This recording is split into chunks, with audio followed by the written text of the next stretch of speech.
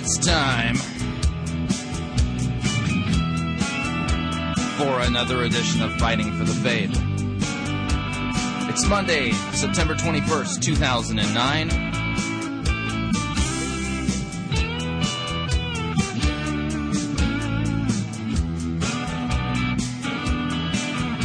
And I think once again I've probably over-prepared.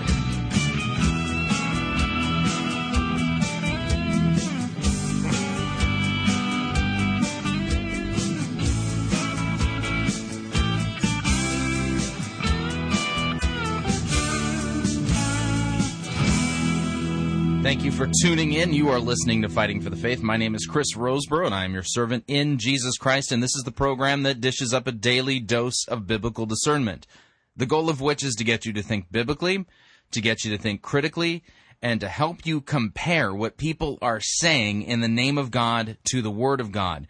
There are some very seductive, and that's heresies, that's the right word for it. There are some very seductive heresies and false doctrine running through the church right now, a church that has completely unbuckled itself from God's Word and has abandoned the truth of Scripture and the biblical gospel for these phony $3 bill, emergent, seeker-driven ideas, or worse, the prosperity-type gospelish stuff that's running around out there. And I got to tell you, this stuff is just deadly.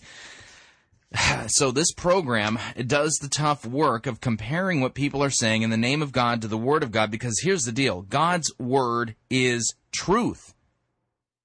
And heaven and earth will pass away, but God's Word will not. So if somebody's out there telling you that God is like this, or that such and such is going to happen in the name of God, or that this is how we're to behave as Christians, or this is what we're supposed to think, and their doctrine, what they're teaching, by the way, everybody has doctrine. Everybody has doctrine. There's either true doctrine or false doctrine, and doctrine is nothing more than a biblical term that has to do with the content of teaching, of what it is that's being taught. So I don't care if you sit there and go, well, you know, doctrine is a four-letter word, and we don't have any doctrine except for the Bible itself. Well, that statement itself is doctrine. So don't sit there and tell me about how terrible the idea of doctrine is, and because that's a doctrine in and of itself. Again, lots of self-defeating ideas running around out there. But so here's the deal. So everybody is teaching you doctrine regarding God, and some doctrine is grounded in Scripture, and it's true, and some doctrine has the Bible sprinkled over it, and it's false, and some stuff is just comes out of left field and is made up in the mind of the person out there proclaiming it. You got to watch out for that stuff too. So everything gets brought back on this program and compared to the Word of God. And got to tell you, ever since my trip to Chicago and in attending the Jürgen Moltmann conference, I got to tell you, I got a lot of emergent stuff on my mind, and I've gone back through and am re-examining Brian McLaren's book, A Generous Orthodoxy, in light of what I know now, what the emergent church is. And the emergent church can be described three ways right now. It's neo-Hegelian, which basically means that it embraces a Hegelian worldview that contradictions synthesize into new realities.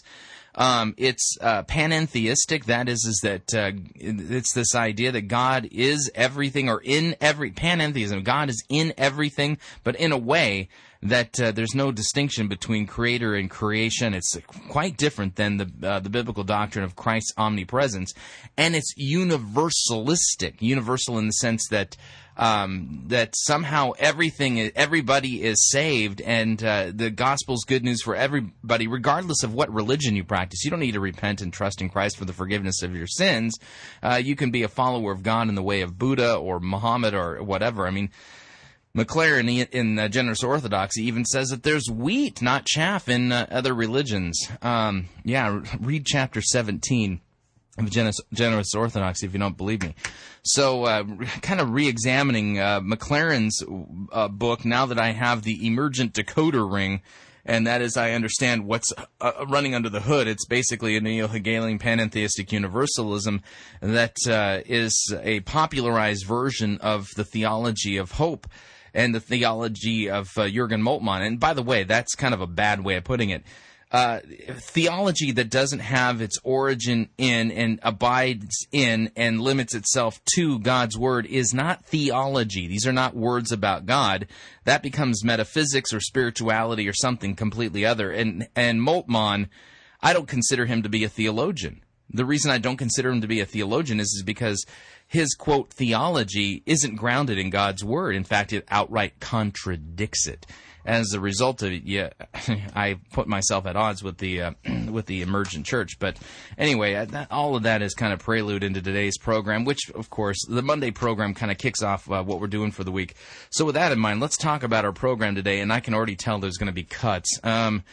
What I have on deck, and if I don't get to some of the news stories today, then I'll save them over for tomorrow. But we'll talk about, I'll list them off today. I got 2 emails that I want to take a look at today that asked me questions that required me to give basically intensive biblical answers. So when we do email today, it's going to be important that you all have your Bibles handy, and we'll take a look at what Scripture has to say regarding some of the questions that have been brought up via email. And I got 2 in particular that I'm going to be talking about. One having to do with the imputed sin that's imputed to us through Adam, and the other is the emergent concept of the end of the world. We'll talk about that. And then got a news story that I definitely want to do today. From the Telegraph in the UK, I've got a story that the headline reads, Christian couple faces losing hotel. That's right, they own a hotel. After criminal charges have been brought against them for offending a Muslim woman. I kid you not, this is a story out of the UK, out of Great Britain, and it's frightening. And then I've also got another story of persecution, which I don't know if I'm going to get to today. It just all depends on how things pan out. A Chinese megachurch was demolished by basically a group of people, and then we also got news that the follow-up to The Purpose-Driven Life, a new book by Rick Warren, is supposed to hit shelves in November. Hide your children. Might want to get into your doctrinal bunkers, because every time Rick Warren writes a book, scripture twisting almost to an art form occurs. It's really, really bad. And we'll talk about that story if we can get to it today. If not, I promise I will get to that tomorrow. And then to round out the program today, second hour, we're going to be listening to not a sermon, but a really good lecture. And I forgot I even had this. It's a very old lecture given by Dr. Rod Rosenblatt of the White Horse Inn on the proper distinction between law and gospel. And I think this recording is going on probably 15 years. It could be 15, almost 20 years old, and definitely worth listening to. And so it's going to be, rather than a sermon, it's going to be a great lecture. By the way, if you've ever heard Dr. Rosenblatt give a sermon, it's very similar to what you're going to hear. I've had the occasion of hearing Dr. Rosenblatt give a couple of sermons. From time to time, when he used to live in California during the summertime, if Pastor Ron Hodel would go out of town, then Dr. Rosenblatt would sit in as the presiding pastor for the day. He is an ordained minister in the Lutheran Church Missouri Synod.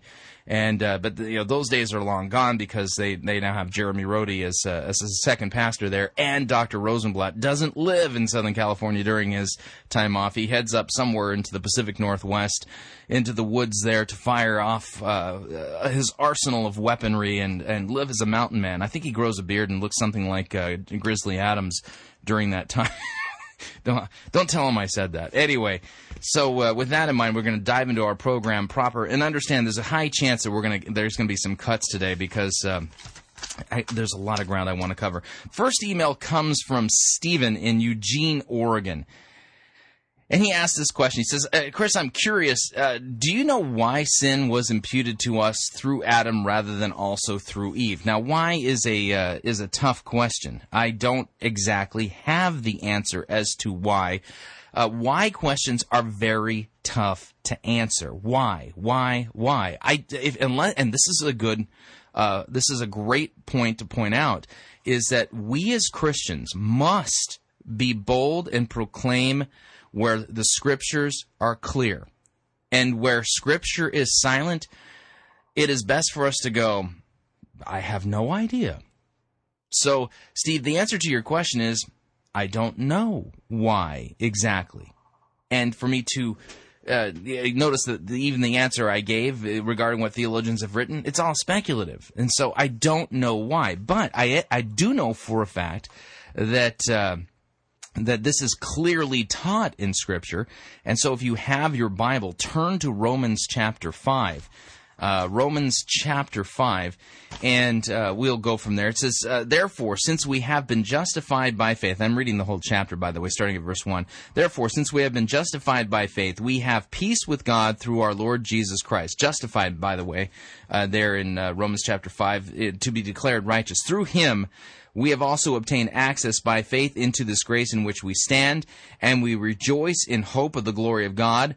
More than that, we rejoice in our sufferings, knowing that suffering produces endurance, endurance produces character, character produces hope, and hope does not put us to shame, because God's love has been poured into our hearts through the Holy Spirit who has been given to us.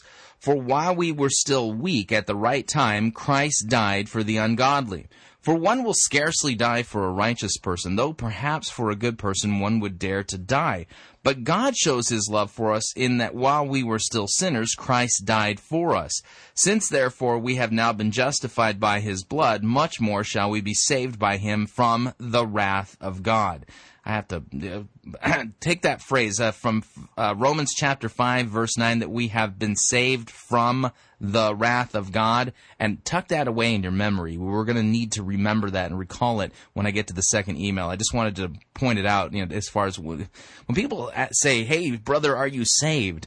A good question to ask that person is, saved from what?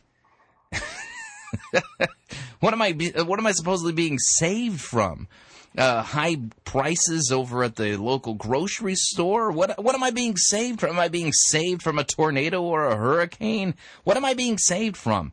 The answer to the question is the wrath of God, the coming wrath of God that will be revealed soon enough. However, we continue. For if while we were enemies we were reconciled to God by the death of his Son, much more now that we are reconciled shall we be saved by his life. More than that, we also rejoice in God through our Lord Jesus Christ, through whom we have now received reconciliation. Now we continue.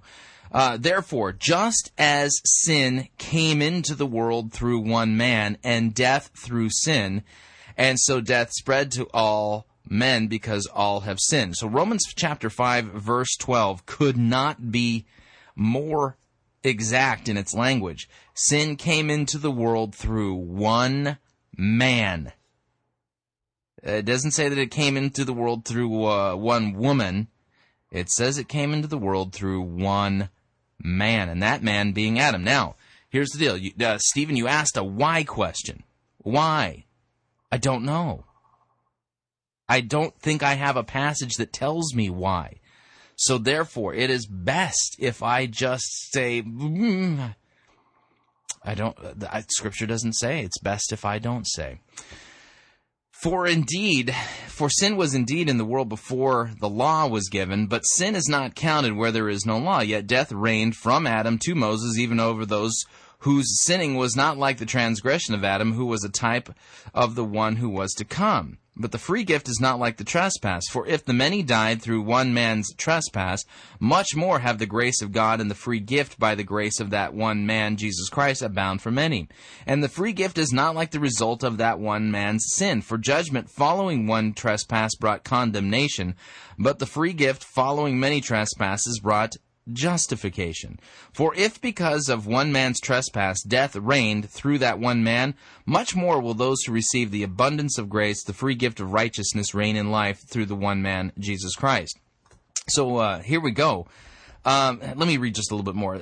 Romans 5:18. Therefore, as one trespass led to condemnation for all men, so one act of righteousness leads to justification and life for all men. For as by the one man's disobedience the many were made sinners, so by the one man's obedience the many will be made righteous. Now, the law came in to increase trespass, but where sin increased, grace abounded all the more, so that as sin reigned in death, grace also might reign through righteousness, leading to eternal life through Jesus Christ our Lord. So the long and the short of it is that this section of Scripture it puts basically Adam and Jesus on two completely parallel tracks. Of course, they're heading in different directions, but they're parallel.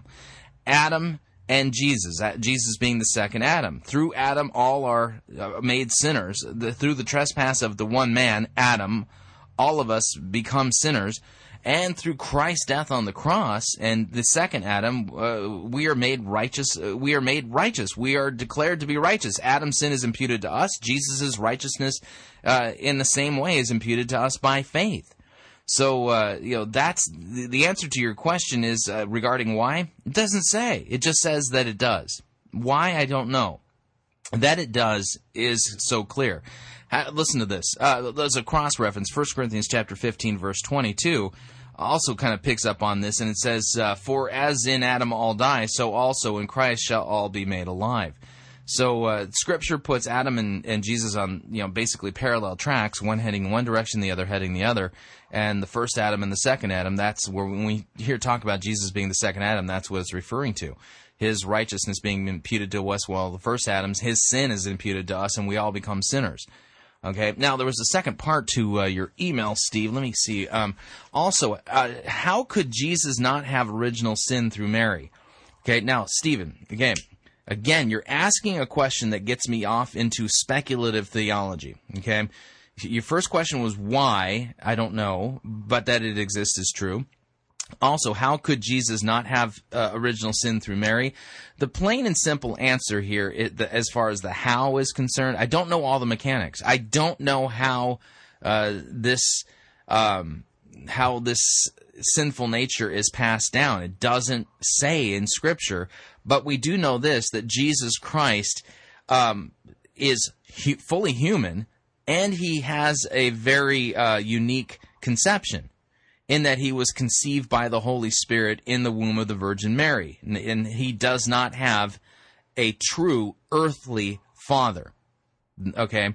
Does that mean that, if women can somehow spontaneously get pregnant without the help of a man, that the child that she would give birth to would be sinless? Again, that you see how it's really easy to get your mind off on another track.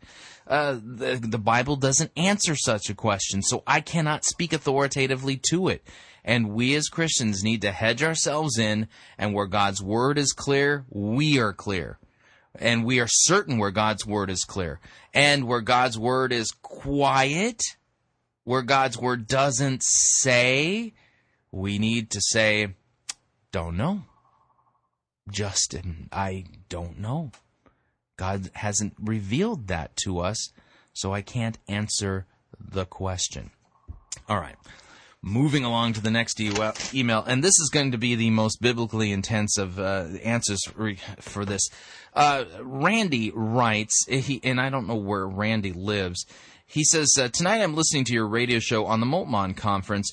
You mentioned that the Emergent crowd believes that God will make all things new, and you seem to be startled by this eschatology.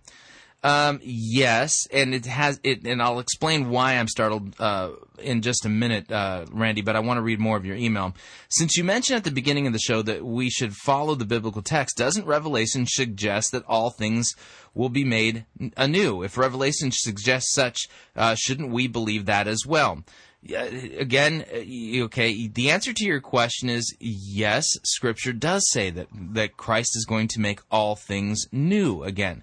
That the reality is that we have to allow the rest of Scripture that talks about that particular renewal to give us the details of what that renewal looks like.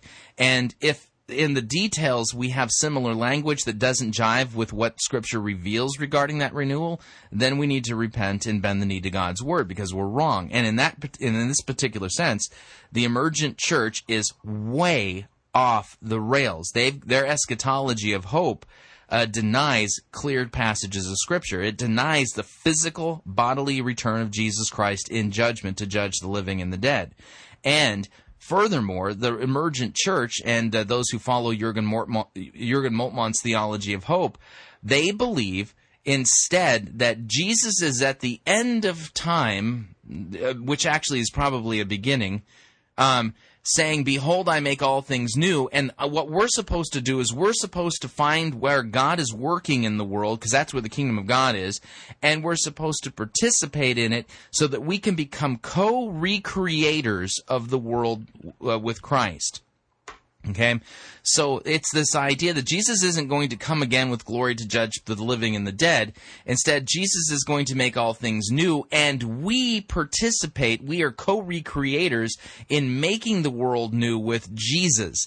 And how is that? How do we do that? Well, we find somebody who's naked, we clothe them. We find somebody who's hungry, we feed them.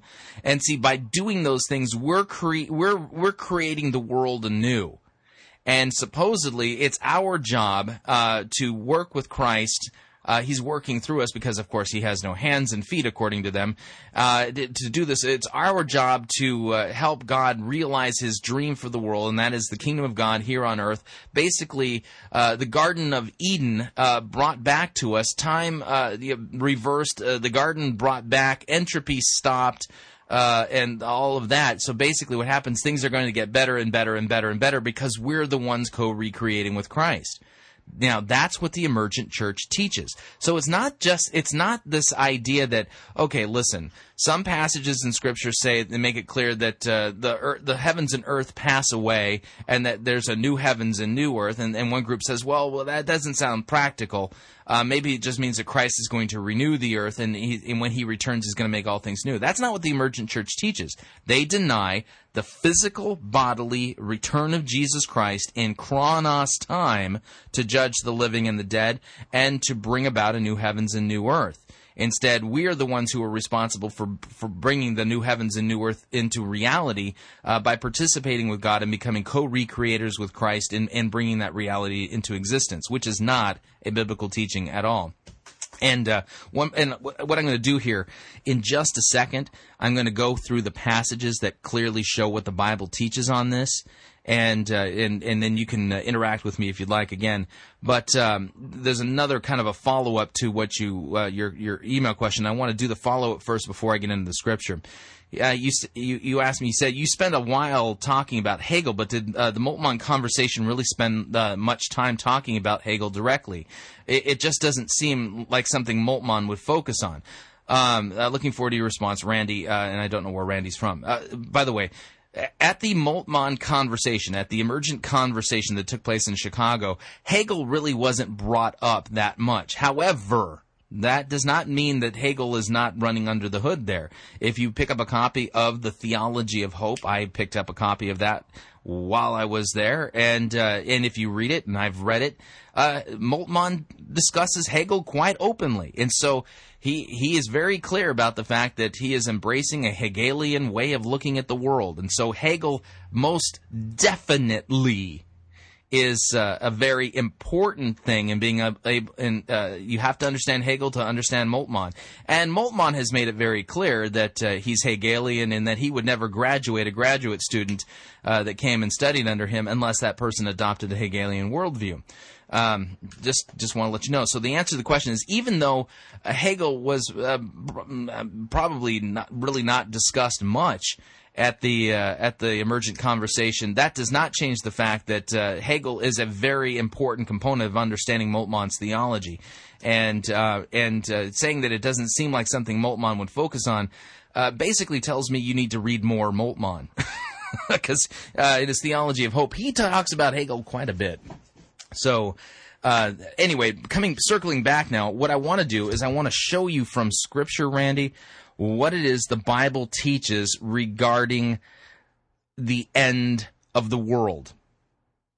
Scripture could not be clearer that Christ is going to physically, bodily return from heaven to judge the living and the dead, and he's going to destroy the current heavens and current earth, and he's going to renew them, recreate them, so to speak, and there's going to be a new heavens and a new earth. And I'm going to also throw into this mix here, we're going to listen to a little bit of Brian McLaren and his Moltmannian theology of hope that is expressed rather clearly in his book, A Generous Orthodoxy, so you can kind of see the difference. Now, to start with, and understand we're going to have to take a break partway through this, I'm going to begin at 2 Peter chapter 3, verse 1. In 2 Peter chapter 3, as I pointed out last Monday, Peter prophesies that in the very last days, okay, immediately before Christ's return, that there would be mockers in the Christian church who were mocking other Christians, regarding the physical bodily return of Jesus Christ in glory. Okay? And we're going to talk, keep this in mind. I'll refer back to it when the time comes. And I want you to listen carefully to what he says and how Peter refutes this coming heresy, which I think is here. 2 Peter chapter 3, verse 1. This is now the second letter that I'm writing to you, beloved. In both of them, I'm stirring up your sincere mind by way of reminder that you should remember the predictions of the holy prophets and the commandment of the Lord and Savior through your apostles. Now, point something out here in verse 2 here. Peter's making it clear. He's reminding them of the predictions of the holy prophets. I think that's a reference all the way back to the Old Testament prophets. I've been reading Jeremiah and Isaiah in my daily devotional work, if you would, and both of them talk so clearly about the end of the world. It's rather frightening. Anyway, knowing this, first of all, that mockers will come in the last days, mocking, following their own sinful desires. Unrepentant homosexuality being a great example. They will say, where is the promise of his coming? For since the fathers fell asleep, all things are continuing as they were from the beginning of creation. For they deliberately overlook this fact. These mockers, these heretics, they deliberately overlook this fact that the heavens existed long ago, and the earth was formed out of water and through water by the word of God, and that by means of these the world that existed then was deluged with water and perished. But by the same word, the heavens and earth that now exist are stored up for fire, being kept until the day of judgment and the destruction of the ungodly. So what happens is Jesus himself, in the Gospels, he likens his return to the days of Noah, and the fact that destruction came on them suddenly. Peter picks up on that theme here, and in 2 Peter chapter 3, points out the fact that these mockers deliberately overlook the fact that the ancient world was destroyed because of God's wrath, and it was destroyed with water, and that the coming judgment is going to be just like the flood, except for rather than water, it's going to be fire. Okay?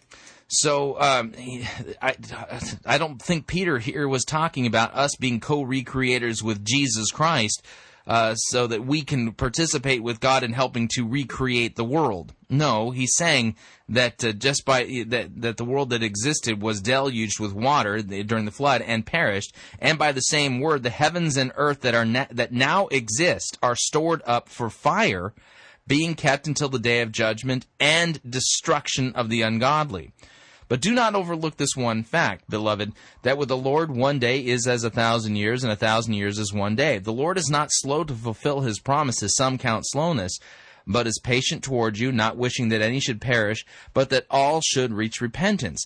But the day of the Lord will come like a thief, and then the heavens will pass away with a roar, the heavenly bodies will be burned up and dissolved, and the earth and the works that are done in it will be exposed.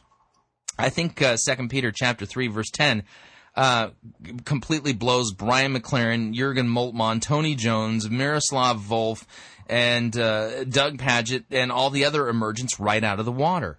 It says, the day of the Lord will come like a thief in chronos time, just like the flood did, and the heavens will pass away with a roar, and the heavenly bodies will be burned, and they will be dissolved, burned up and dissolved, and the earth and the works that are done in it will be exposed.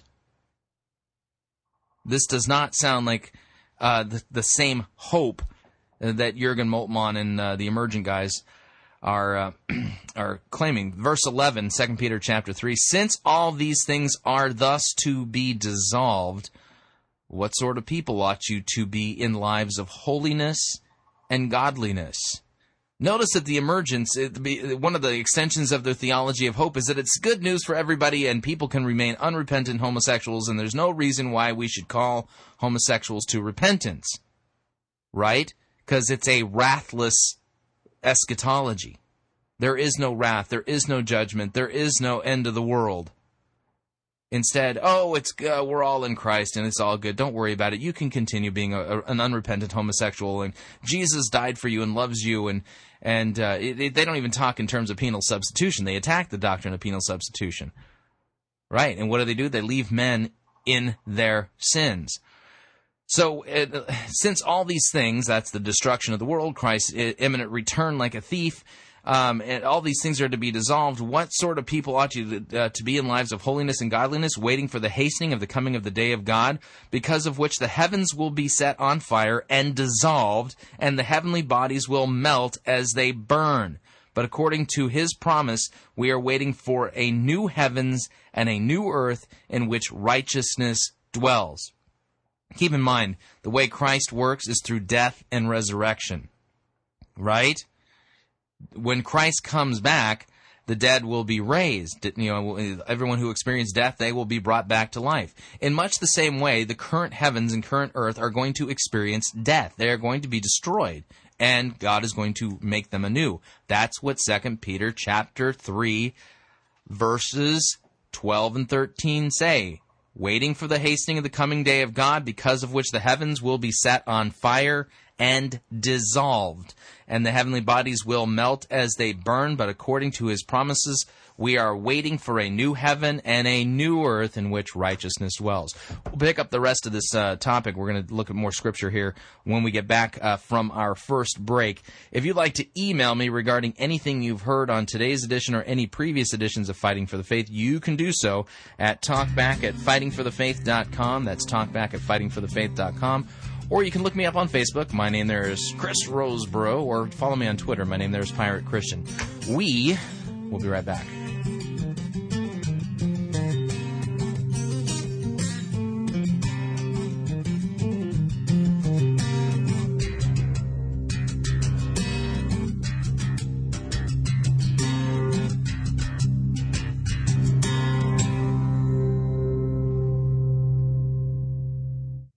If you think God is a black woman named Papa, then you need to get out of the shack and read your Bible. You're listening to Fighting for the Faith.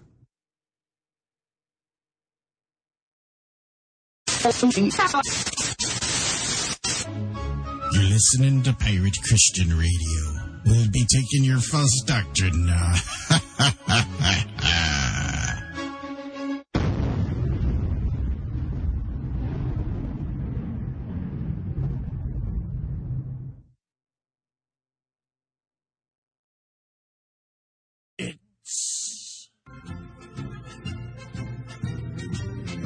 Monty Python's Flying Circus Church.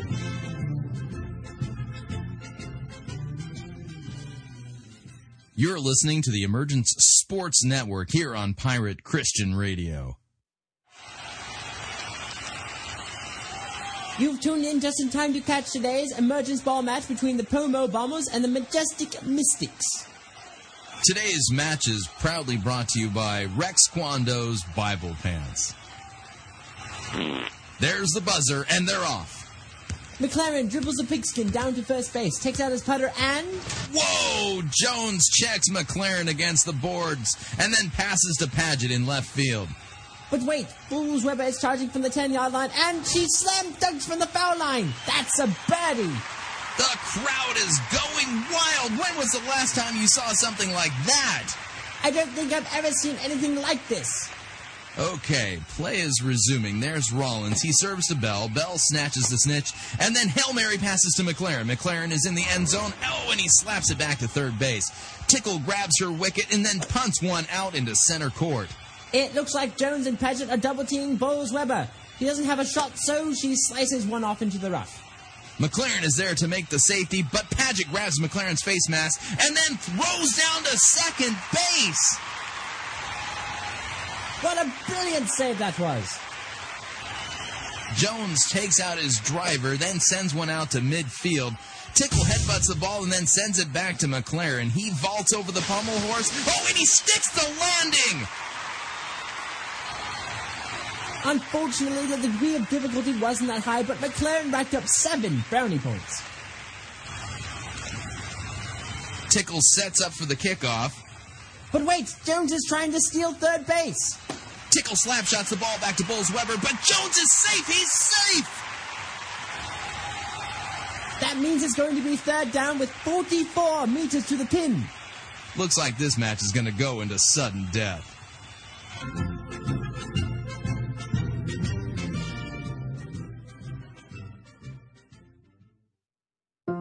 Orthodox Christianity clearly teaches God's law, which condemns our sinful nature, and clearly proclaims the gospel of Christ's death and resurrection on our behalf to pay for our sinfulness.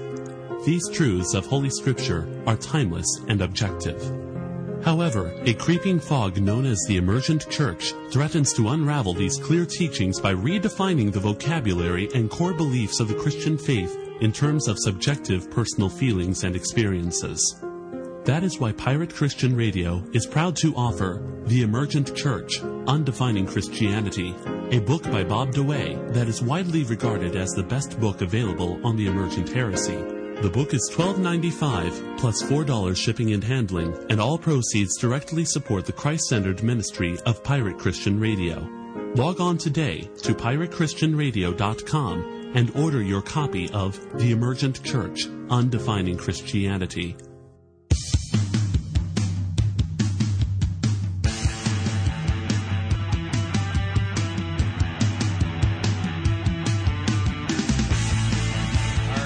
We're back. You're listening to Fighting for the Faith. Warning, this program could cause you to become supremely dissatisfied with your emergent cohort. As soon as you realize you're being fed a lie, well, you might never want to go back. All right, need to remind you all, Fighting for the Faith, this is a listener-supported program, which means your financial support is vital for us to continue bringing this program to you. You can support us a couple of ways. You can visit our website, fightingforthefaith.com, and click on one of our friendly yellow donate buttons, or you can make your gift payable to Fighting for the Faith and send it along to Post Office Box 508, Fishers, Indiana, zip code 46038. All right, we're in the middle of me taking a look at the biblical doctrine regarding the end of the world and the recreation of the world, if you would, by extension. And it's important to keep this in mind. The Scriptures make it very clear that Christ is going to come again like a thief, like when you don't expect it. Boom, there he is. And it's going to be Judgment Day, and on the day when he comes, the heavens and earth are gone. They get destroyed. It says that they're going to melt while they burn, and they're going to dissolve. This does not sound like a positive thing. And keep in mind, I am not a Tim LaHaye dispensationalist at all, okay? So I'm not promoting a Tim LaHaye scenario for the end of the world, okay? I'm just telling you what the Scripture says. Now, the Emergents teach otherwise. They teach that Jesus Christ, Jürgen Moltmann said this just plain as day, Jesus Christ is not going to return in Chronos time. He's going to return in Kairos time, as if, whatever that means. And eternity is learning how to live in the eternal present, whatever that means.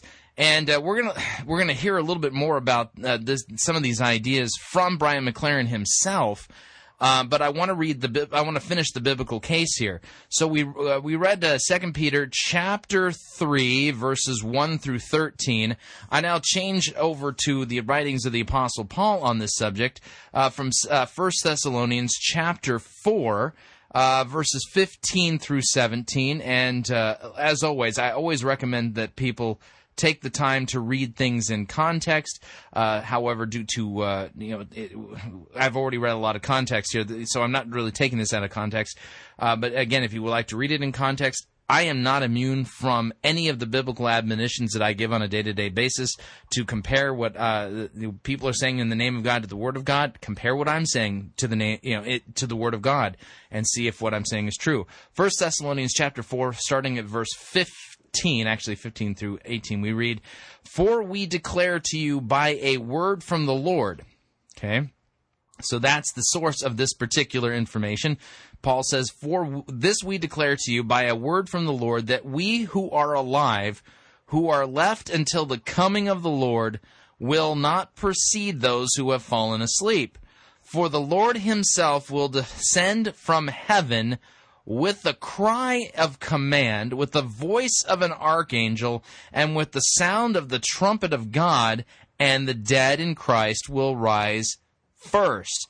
Then we who are alive, who are left, will be caught up together with them in the clouds to meet the Lord in the air, and so we will always be with the Lord. Therefore, encourage one another with these words. Plain and simple, Jesus Christ is going to return in chronos time. In fact, him descending, what is the cross-reference for that is Acts chapter 1, where Jesus ascends into heaven, and the angels say that he will return the same way that he ascended, physically, visibly, and when the whole world's going to be able to see this event. Matthew chapter 24, verses 29 through 31, reread. This is the words of Jesus. He says, regarding the last days, and if those days had not been cut short, no human being would be saved. But for the sake of the elect, those days will be cut short. Then if anyone says to you, look, here is the Christ, or there he is, do not believe it. For false Christs and false prophets will arise and perform great signs and wonders, so as to lead astray, if possible, even the elect. See, I have told you this beforehand. So if they say to you, look, he is in the wilderness, do not go out. If they say, look, he's in the inner rooms, do not believe it. For as the lightning comes from the east and shines as far as the west, so will be the coming of the Son of Man. By the way, lightning shining from east to west, that would be visible, don't you think? And in chronos time. So wherever the corpse is, there the vultures will gather. Now immediately after the tribulation of those days, the sun will be darkened, the moon will not give its light, the stars will fall from heaven, and the powers of the heavens will be shaken. Then will appear in heaven the sign of the Son of Man, and then all the tribes of the earth will mourn, for they will see the Son of Man coming on the clouds of heaven with the power and the great glory, and he will send out his angels with a loud trumpet call, and they will gather his elect from the four winds, from one end of heaven to the other. Okay? Does this sound like Jesus is basically making it clear. He is coming physically, again, to judge the living and the dead. The Emergents deny this.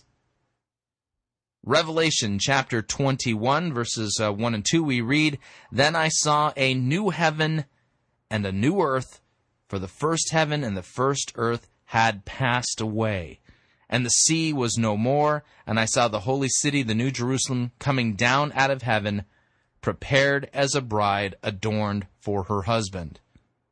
When you put all of the biblical data together regarding the end of the world and Christ's recreation of the world, we find that Jesus Christ is creating a new heavens and a new earth. Okay? That's what the Bible says. Now, with that in mind, what I would like to do is switch gears a little bit here. And first, give you the latest parable from Peter Rollins, who is an emergent thinker who buys into this entire Moltmannian, Neo-Hegelian theology, quote, of hope, that basically says that Jesus is not going to return physically to judge the living and the dead. We read, Peter Rollins, he says, I am now home, briefly and slowly getting... This, by the way, the name of this is... The name of this parable is called The Rapture, and this is on his blog, and we read, I am now at home briefly and slowly getting back to some writing projects. I'm currently working on a number of things, the most exciting being a series of 7 short books. The working title for the series is Discourses, as each will offer an incisive discourse on a theological idea that is intended to send the reader off course and onto a new course. By the way, Peter Rollins, he makes it very, very clear he wants to send you off course. He doesn't want you thinking, embracing sound doctrine and biblical Christianity. He wants to write things that will cause you to go off course. I'm glad he's honest about that. He says, however, I'm also writing new parables. Here's one I wrote this morning. It probably still needs some work, but I thought I would share it anyway. It's called The Rapture. Okay? Just as it was written by those prophets of old, the last days of the earth overflowed with suffering and pain. In those dark days, a huge pale horse rode through the earth with death on its back and hell in its wake. During the great tribulation, the earth was scorched with fires of war, rivers ran red with blood, the soil withheld its fruit, and diseases descended like a mist. One by one, all the nations of the earth were brought to their knees. Far from all the suffering, high up in heaven, in the heavenly realm, God watched the events unfold with a heavy heart. An ominous silence had descended upon heaven as the angels witnessed the earth being plunged into darkness and despair.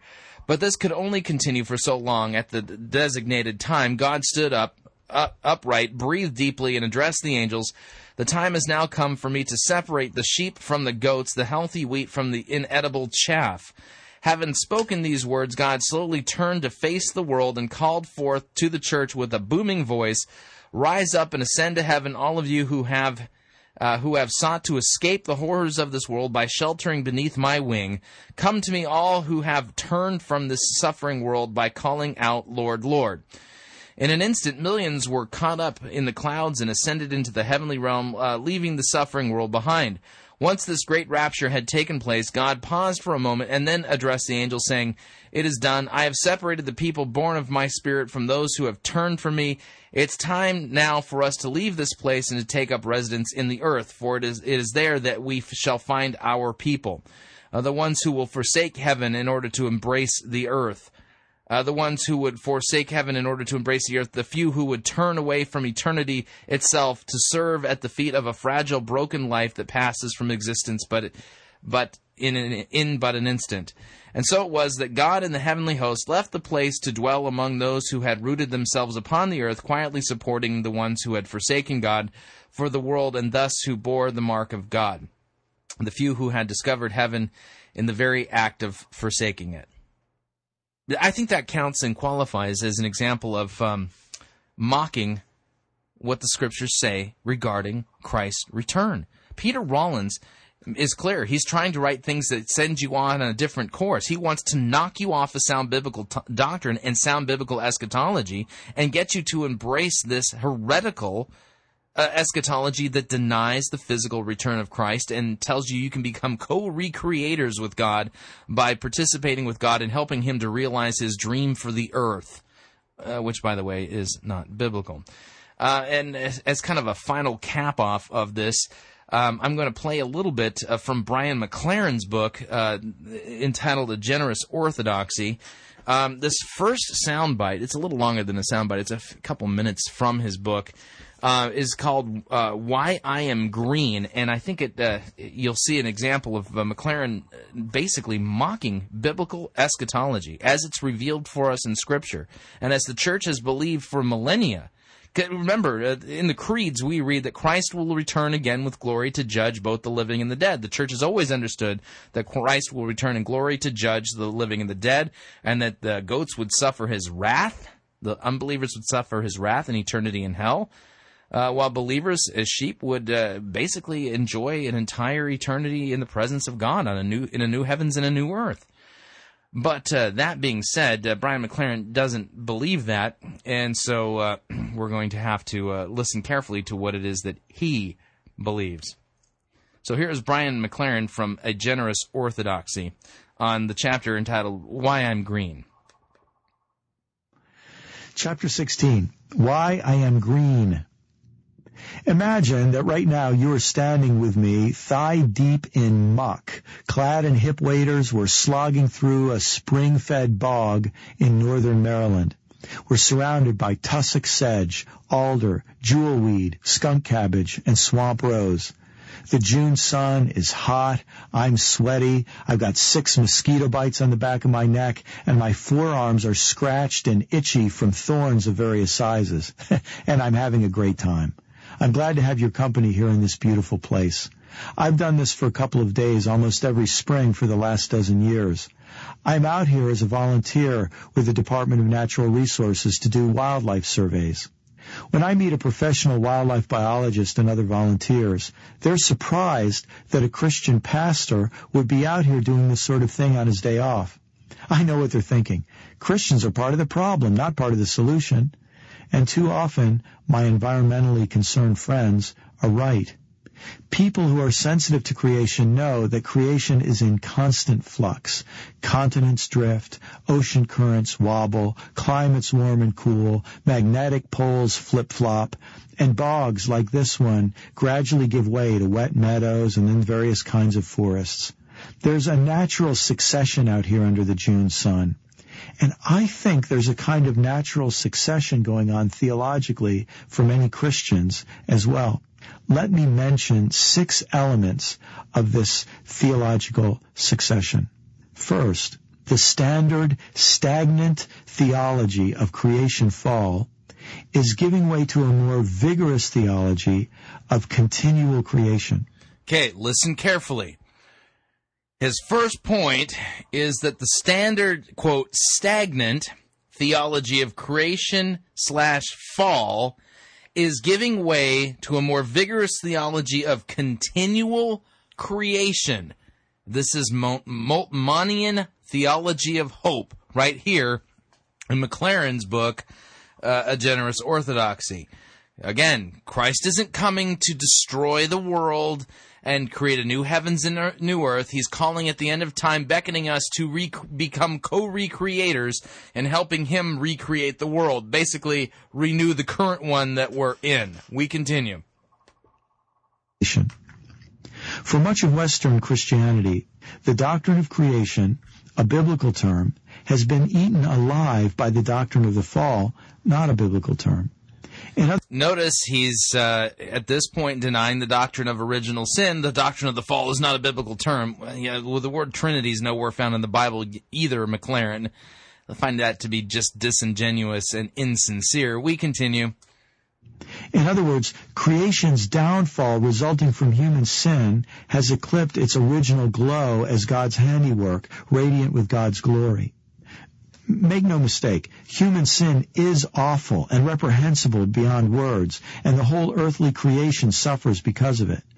But if, due to an exaggerated doctrine of the fall, God's creation loses its sacredness as God's beloved artwork, apparently the creation has lost its sacredness due to basically a wrong view of the doctrine of the fall, an overemphasis on the doctrine of the fall.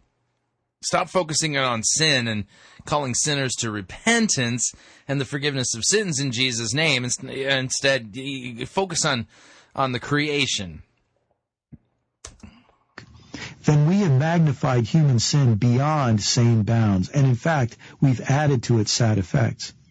The God-affirmed goodness of creation, the beauty of creation, its priceless preciousness and meaning as God's own handiwork, these values are too seldom heard. When one is careful to not lose the enduring glory and continuity of creation, when one takes human sin seriously enough, but no more seriously than one should. Serious enough, but not more serious than you need to. Should. Later elements in the biblical narrative, election, redemption, revelation, salvation, eschaton, are themselves understood and integrated as glorious new unfoldings of continuing creation. So he's basically reimagining the doctrines of election and the eschaton and things like that as part of the unfolding of the new creation, that God's recreating the world. Creation. Seen in this way, creation is revalued or redeemed and made sacred again. Second, the eschatology of abandonment is being succeeded by an engaging gospel of the kingdom. Okay, now notice, he basically is, if you believe that Jesus Christ is going to come in glory to judge the living and the dead, to destroy the current heavens and current earth and recreate a new heavens and new earth, it doesn't matter if you're premillennial, postmillennial, amillennial, that's what the Bible teaches, then that's what he's basically mocking it, calling it an eschatology of abandonment, despite the fact that that's what the scriptures say. See, he's offering an eschatology of hope, he thinks, rather than an eschatology of abandonment. We continue. Evangelical dispensational left-behind eschatology, which is the doctrine of last things or end times, that expects the world to be destroyed in just over 7 years or 1,007 years, depending on the fine print, makes perfect sense in the modern world. Okay, now stop. He says it makes perfect sense in the so this is a problem of people looking at the Bible through a modernist lens. Wrong. It is not a problem, number one. And how do we come to the conclusion? And by the way, this has been taught for millennia, that Christ is going to return in glory to judge the living and the dead. It's in our ancient creeds. Long before modernism came around. Where did they get these ideas? I know, from God's Word, from the very Word, from basically what was revealed by Christ himself. Understandably, Christians in the power centers of modernity, England in the 1800s, United States in the 1900s, saw nothing ahead in the secular story of industrial modernity, nothing but spiritual decline and global destruction. Their only hope? A skyhook second coming, wrapping up the whole of creation like an empty candy wrapper and throwing it in the cosmic dumpster so God can finally bring our souls to heaven beyond time, beyond messy matter, beyond this creation entirely. By the way, this is a little bit of a straw man here, too. I'm going to point something out, because he mentions Christianity in the power centers of modernity, Britain in the 19th century. We just want to point something out to you. The dispensational view is a Johnny-come-lately view, but the historical view still teaches that Christ is going to come again with glory to judge both the living and the dead, and it predates modernity. Had nothing to do with modernity. It's what the Scriptures teach. It's not about modernity. Entirely. There is virtually no continuity between this creation and the new heavenly creation in this model. This creation is... You mean the biblical model? Creation is erased like a mistake, discarded like a non-recyclable milk carton. Yet I just read the passages that show that that's exactly what's going to happen. And he is flying in the face of clear passages of Scripture, contradicting them, and coming to a completely different conclusion. Wonder why? Could it be that he's in a post-modernity kind of way, just ignoring what the Bible says? Maybe that's what post-modernity means, just ignore the Bible. Martin, why care for creation? Why get sentimental about a container that served its purpose and is about to be discarded into the cosmic trash compactor of nothingness? But again, by the way, this is a straw man argument. I mean, even when I was a legalistic Nazarene, I was admonished to be a good steward of the earth and the planet that God had made. And that had to do with the fact that God made it and made it as good. I was constantly reminded of that. Nothingness. This pop evangelical eschatology made an... Pop evangelical eschatology. No, it's biblical eschatology, Brian. Christ is coming again. New heavens, new earth. Old heavens, old earth pass away. What did Jesus say? Heaven and earth will pass away, but my words will never pass away. Heaven and earth will pass. Those are the words of Jesus. That's red letter stuff. Made an understandable but serious mistake. It wrongly assumed that modernity was all there was or ever would be. So the church wrongly assumed that modernity was all there ever was and would be. This isn't about modernity. Modernity, it doesn't play into it.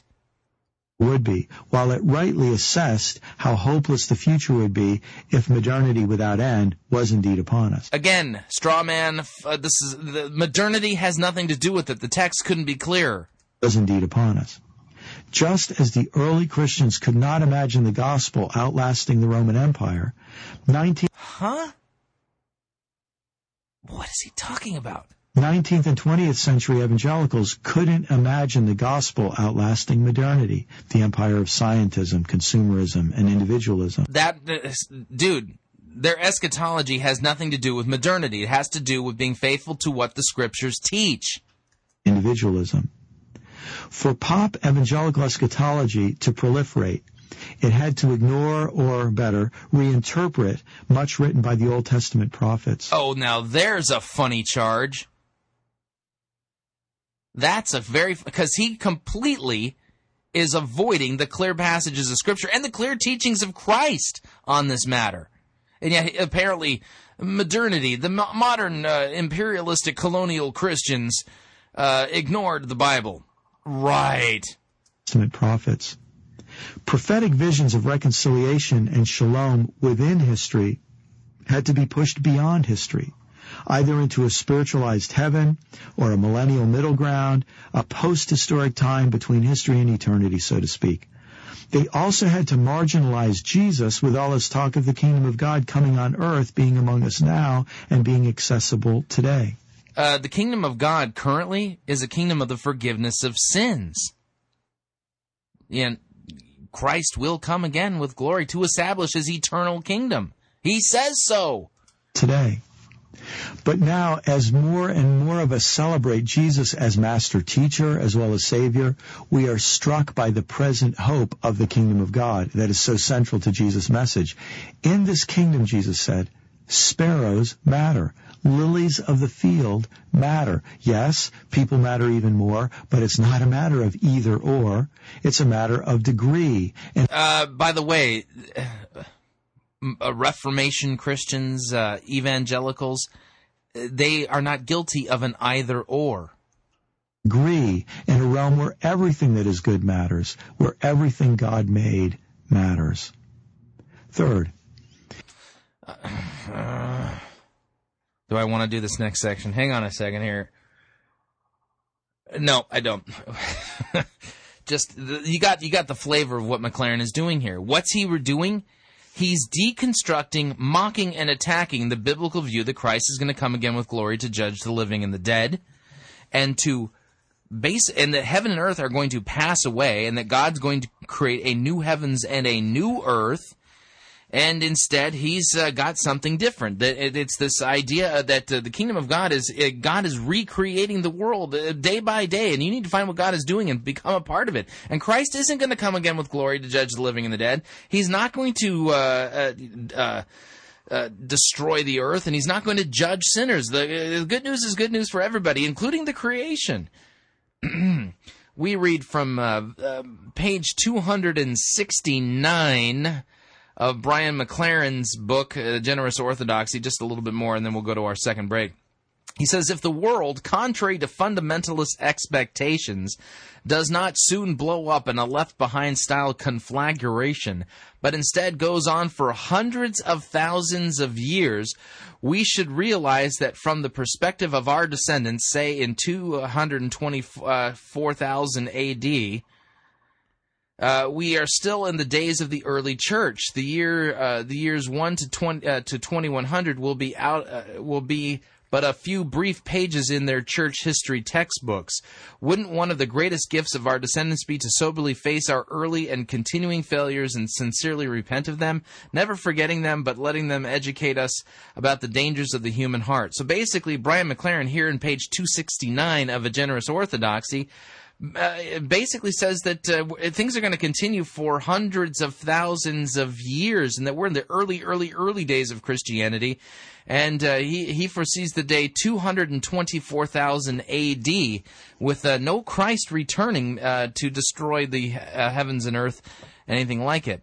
That's because the Emergents deny the bodily, physical return of Christ. And yet Peter says that these people willfully forget that fact and ignore the fact that the ancient world was destroyed by a flood, and that the current world has been stored up for God's wrath and fire and destruction, and that the heavens and earth are going to burn up and melt.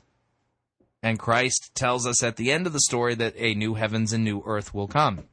Again, I'm pointing all this out in answer to the email here. So if you say that Christ is going to recreate the world, it's not that we are co-recreators with him and that we're going to be around for hundreds of thousands of years.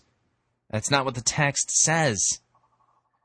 Just want to point that out. And how's that prayer go? Behold, I come quickly. Anyway, We're up on our second break, and when we come back from our second break, I'm going to have to get to these news stories tomorrow. I'll do one news story talking about the Christian couple facing losing their hotel and criminal charges for offending a Muslim woman. We'll talk about that, and then we'll get into our it's not a sermon per se, but instead it's a really good lecture, that's a few years old, if you would, given by Dr. Rod Rosenblatt on the proper distinction of law and gospel. It's a fantastic lecture, so you definitely don't want to miss that. Now, if you'd like to email me regarding anything you've heard on today's edition of Fighting for the Faith, you can do so at talkback@fightingforthefaith.com, or look me up on Facebook or follow me on Twitter. My name there is Pirate Christian.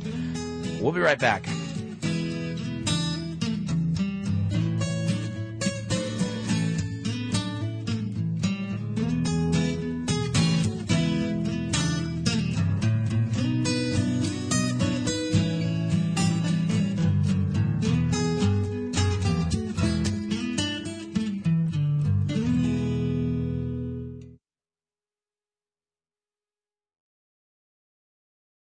Sissy-oprified religiosity won't save you. You're listening to Fighting for the Faith.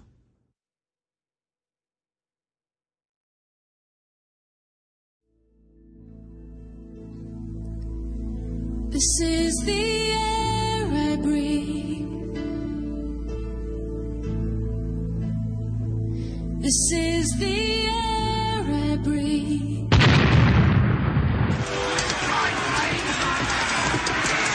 I've had enough of this sissy, pansy, turning, photo-written music you have the audacity to call worship.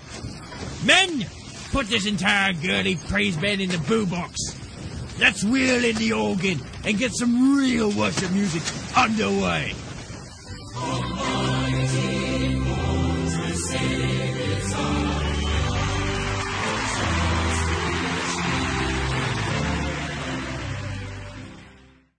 Ye be listening to Pirate Christian Radio. Orthodox Christianity clearly teaches God's law, which condemns our sinful nature, and clearly proclaims the gospel of Christ's death and resurrection on our behalf to pay for our sinfulness. These truths of Holy Scripture are timeless and objective. However, a creeping fog known as the Emergent Church threatens to unravel these clear teachings by redefining the vocabulary and core beliefs of the Christian faith in terms of subjective personal feelings and experiences. That is why Pirate Christian Radio is proud to offer The Emergent Church, Undefining Christianity, a book by Bob DeWay that is widely regarded as the best book available on the emergent heresy. The book is $12.95 plus $4 shipping and handling, and all proceeds directly support the Christ-centered ministry of Pirate Christian Radio. Log on today to piratechristianradio.com and order your copy of The Emergent Church, Undefining Christianity.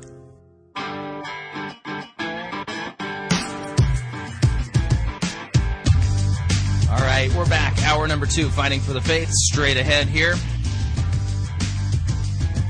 Real quick, I'm going to do a news story here from the Telegraph in the UK. This is an important story, one that I believe is important for me to bring to your attention. And then to balance out the rest of the program, we're going to be listening to Dr. Rod Rosenblatt, my theological mentor, and the guy who saved my life, literally. That's the best way I can put it, by introducing me to the gospel, the good news that Christ died for my sins, got me off of the rat wheel of basically the law of no gospel religion that I was in the Nazarene Church, and gave me Christ and Him crucified. We're going to be listening to a lecture he gave a while ago. We're talking more than a decade ago on the proper distinction of law and gospel. Fantastic lecture. And I was going through some of my archives and I found this. I was like, wow, this is a classic. One that we'll have to put into the mix over at the SoCo lectures at Pirate Christian Lecture Radio. We'll put that in under one of the SoCo lectures that we put on our rotation. But let me, sorry, hang on a second here. From the Telegraph in the UK, we read, Christian couple face losing hotel after criminal charges for offending a Muslim woman. We have got to be praying for our Christian brothers and sisters in the UK. Apparently, offending people is now a crime, especially if you're offending them on a religious grounds. This is from the Telegraph in the UK. Who wrote this here? John Bingham. We read... a Christian couple face losing their livelihood after being charged with criminal offense for offending a Muslim woman by saying that Islamic dress is oppressive. Come on, you've got to be kidding me. Saying that a burqa is oppressive is a criminal offense? It is. A burqa is oppressive. We read, Ben and Sharon Vogen-Halzang I probably messed up their name, are awaiting trial accused of breaching public order by insulting a guest at their hotel in Aintree, Liverpool, about her religion. Apparently that's now a criminal thing. The couple, who are members of an evangelical congregation, were arrested by police after getting into a discussion with the woman about the differences between Christianity and Islam earlier this year. Mrs. Vogen-Ellenzang, I can't pronounce it, Mrs. V, we'll call her Mrs. V, who is 54, is understood to have described Muslim dress as putting women in bondage, while her husband, 53, allegedly described the Prophet Muhammad as a warlord. So it's a crime to describe a burqa as putting women in bondage, and it's a crime to call the Prophet Muhammad a warlord. I would call him worse than that. He's a false prophet, and he's a polygamous pedophile. I mean, if you're gonna say something offensive and get arrested, hang it all out there, will you? The Christian Institute, which is finding the Vogen-Gelenzang's defense, said that the case showed that Christians are suffering growing persecution by officials who use the law to prevent them from speaking about their faith. Yeah, we've covered a lot of these stories here at Fighting for the Faith. It's really getting pernicious out there in the UK. It's understood that the couple's business, the Bounty House Hotel in Aintree, has suffered a major drop in takings because of the case. Friends said that they had seen bookings fall by up to 80% after a local hospital stopped an arrangement in which it recommended the hotel to people attending the courses there after hearing that the owners were facing criminal charges. Yeah, criminal charges for saying a burqa is bondage and for saying the Prophet Muhammad was a warlord. Oh, you can't say that. Whatever happened to freedom of speech? Is there no freedom of speech and no freedom of religion in the UK? Anyway, although the couple have told friends that they understood the hospital's position, they fear that they could end up losing their business. It's just a consequence of the case that not only are they worrying about criminal charges, but they may also lose their business, said Mike Judge, a spokesman for the Institute. It's understood that the argument happened on the last day of the woman's stay at the hotel in March, when she appeared in Muslim dress. The woman, who has not been named, is said to have told them that Jesus is considered a minor prophet. Well, why wasn't she arrested? She said Jesus was a minor prophet. That's worse than saying that Muhammad was a warlord. In Islam, while the debate also touched on the status of Muhammad, the guests complained to Merseyside police, who called the couple in for an interview. They were questioned twice before being charged with a religiously aggravated public order of offense. Religiously aggravated public order offense. They appeared before magistrates last week, where they denied the charges and are due to go on trial later this year. If found guilty, they face a fine and a criminal record. The Vogen-Gelenzangs denied calling the Prophet Muhammad a warlord. It is understood that his wife accepts that she used the word bondage about Islamic dress, but denies deliberately causing offense. Even if the court accepts that these things were said, I have read this sort of thing in many Western criticisms of Islam, said Mr. Judge. If we are really saying that someone can't express that without having their collar felt by the police, I think that we're in a very worrisome situation for freedom of speech. You think? If we're really saying that someone, he added, there is a persecution of Christians, and I think public officials are misusing their laws in that way.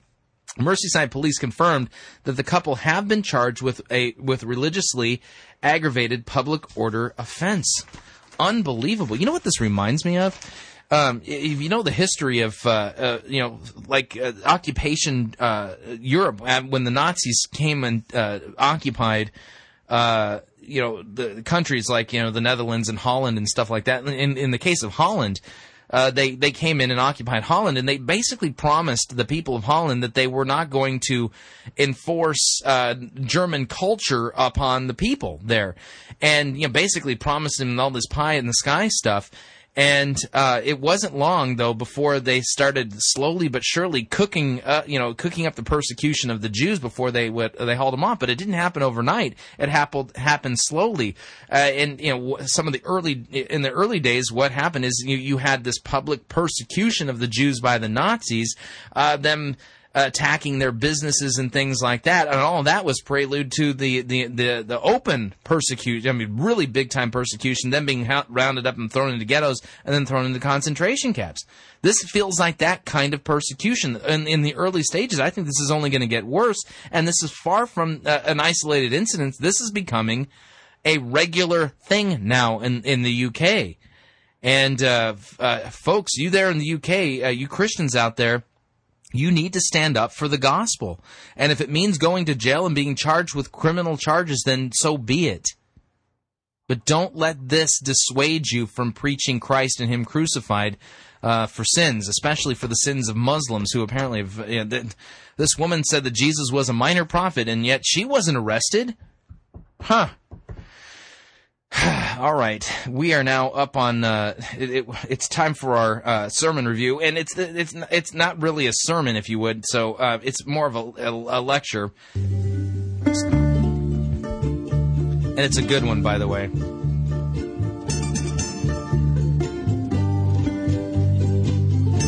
The name of the lecture is Law and Gospel. It's a fantastic presentation of the differences between law and gospel and how we are to keep them separate and what the purpose of each is. This was a speech delivered by Dr. Rod Rosenblatt when the White Horse Inn gang still had the Cure moniker on them, Christians United for Reformation. Again, I can't speak good enough about this, and so without any further ado, and let me kill the music there. Yeah. Without any further ado, here's Dr. Rod Rosenblatt on Law and Gospel.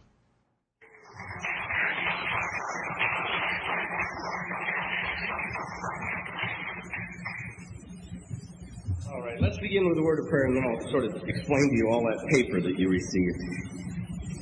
Lord Christ, again, we gather to praise and thank you for what you've accomplished for us in your atoning death, and we give thanks to you not as we ought, but as we're able. We ask your presence amongst us, that everything that any of us does or says honors you and that death on our behalf. For it's for your name's sake we ask it. Amen. All right, if you want to turn with me then, let's do some work in this section on Mueller, Christian Dogmatics, on the law and the gospel. He begins by saying that in our day, and this was in the 20s, in our day, this distinction has almost been lost. These two are so mingled with each other by various groups that the biblical way of salvation, he says, has become almost completely obscured. And he mentions the Roman Catholics and the Zwinglians, and he gives a few shots either way. But basically what he's saying is that when these collapse on each other, the very gospel itself gets lost. He quotes one of the Lutheran confessions in which they said, the distinction between law and gospel serves as a special, brilliant light, which serves to the end that God's word may be rightly divided and the scripture of the holy prophets and apostles may be properly explained and understood. Thus, the reason why it's given such a prominent place. Let me look over on this first page of that little short one of the law and the gospel. There's something very similar there. This is not merely a useless controversy about words, he's referring to one that he just wrote about, but is exceedingly important for rightly dividing the word of God. If law and gospel are mingled, or the gospel is made a new law, God's grace is minimized, the merits of Christ are obscured, and troubled consciences are robbed of the comfort which they would otherwise have in the gospel when it's preached in its purity. The distinction between the law and the gospel has never been so clearly or so exhaustively brought out as is done in this article, Article 5 of the Confession. Now, that's to sort of get across to you right off the bat how important they thought this was. This is not something in the backwaters. All right, let's start with what do they mean by the law and the gospel. Deal with definitions first off. There are a couple that I typed out for you there, a couple from the Formula of Concord on what the law is. Basically, what you find there is that the law is command or demand as to what God expects of his creatures in thoughts and words and works and everything else, what is pleasing and acceptable to him.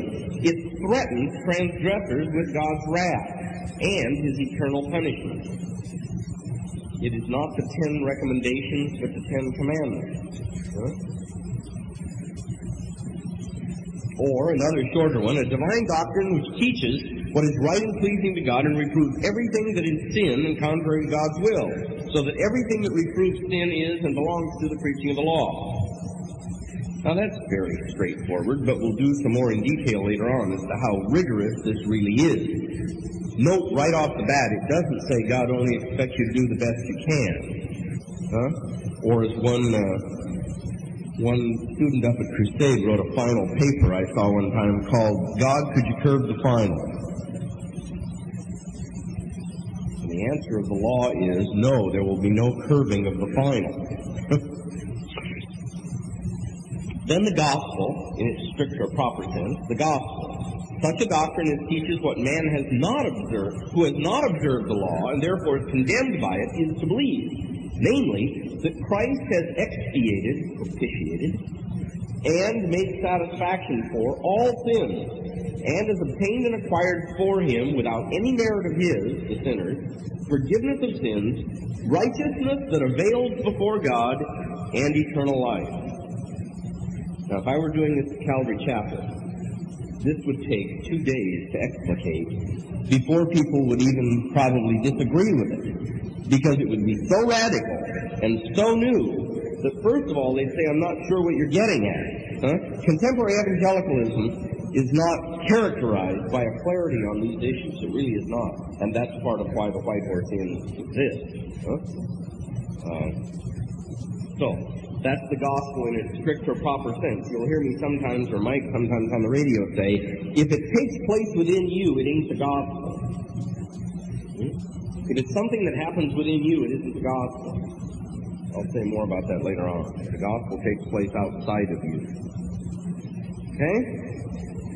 Now, says the writer, Scripture itself talks like this, distinguishes between law and gospel. With regard to the law, everything in Scripture that demands of man perfect obedience to God. If somebody says to you, how exactly is it that I would be saved? Well, it's very simple. Be perfect as your Heavenly Father is perfect. Do that.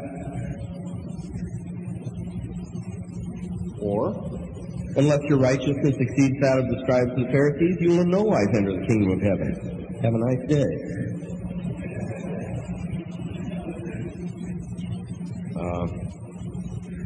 Or what's another one? There are so many. It's harder for a rich man to be saved than for a camel to go through the eye of a needle. And they had a wonderful reaction to that, which was just appropriate. Lord, then who can be saved? They were looking for plan B. The work of the law was finally doing its work, then who can be saved? It pronounces God's curse upon all transgressors. People who have done less than absolute obedience to an absolute law are under God's curse. There's absolutely no breathing room in this whatever. No curve to it at all. Not only do you have to live a perfect life in accord with exactly what the Ten Commandments say, in doing every one of those things, you've got to do it from no vested interest, from total genuineness toward your neighbor. You're looking 100% toward their good and 0 toward yours. You're doing it without selfishness at all. That's also part of what's demanded of you and me. The law renders all the world guilty before God, and it mediates knowledge of sin. You'll notice how common Galatians 3 and Romans 3 are. You might take a look at those before tomorrow morning. Romans 3 is Genesis 3 is the deep water point of the Old Testament. Romans 3 is the deep water point of the New. There's none that does good, not even one. All their feet are swift to shed blood. The poison of snakes is under their tongues. Nobody searches after God, not even one of them. Now, who is this? That's the whole world. Romans 1 deals with the Gentile who dreams that he's going to be able, if Jesus does come back, whoever Jesus is, that he can say when Jesus comes back, look, jump on the Jews. I had no Old Testament. I don't know who Moses is. Jump on the people of the book. We were over in Greece. We didn't know any of that stuff. And Romans 1 wipes that out. Then Romans 2 speaks to the Jew who says, those dirty dogs, they deserve every lick they get. We're the people of God and we possess the oracles.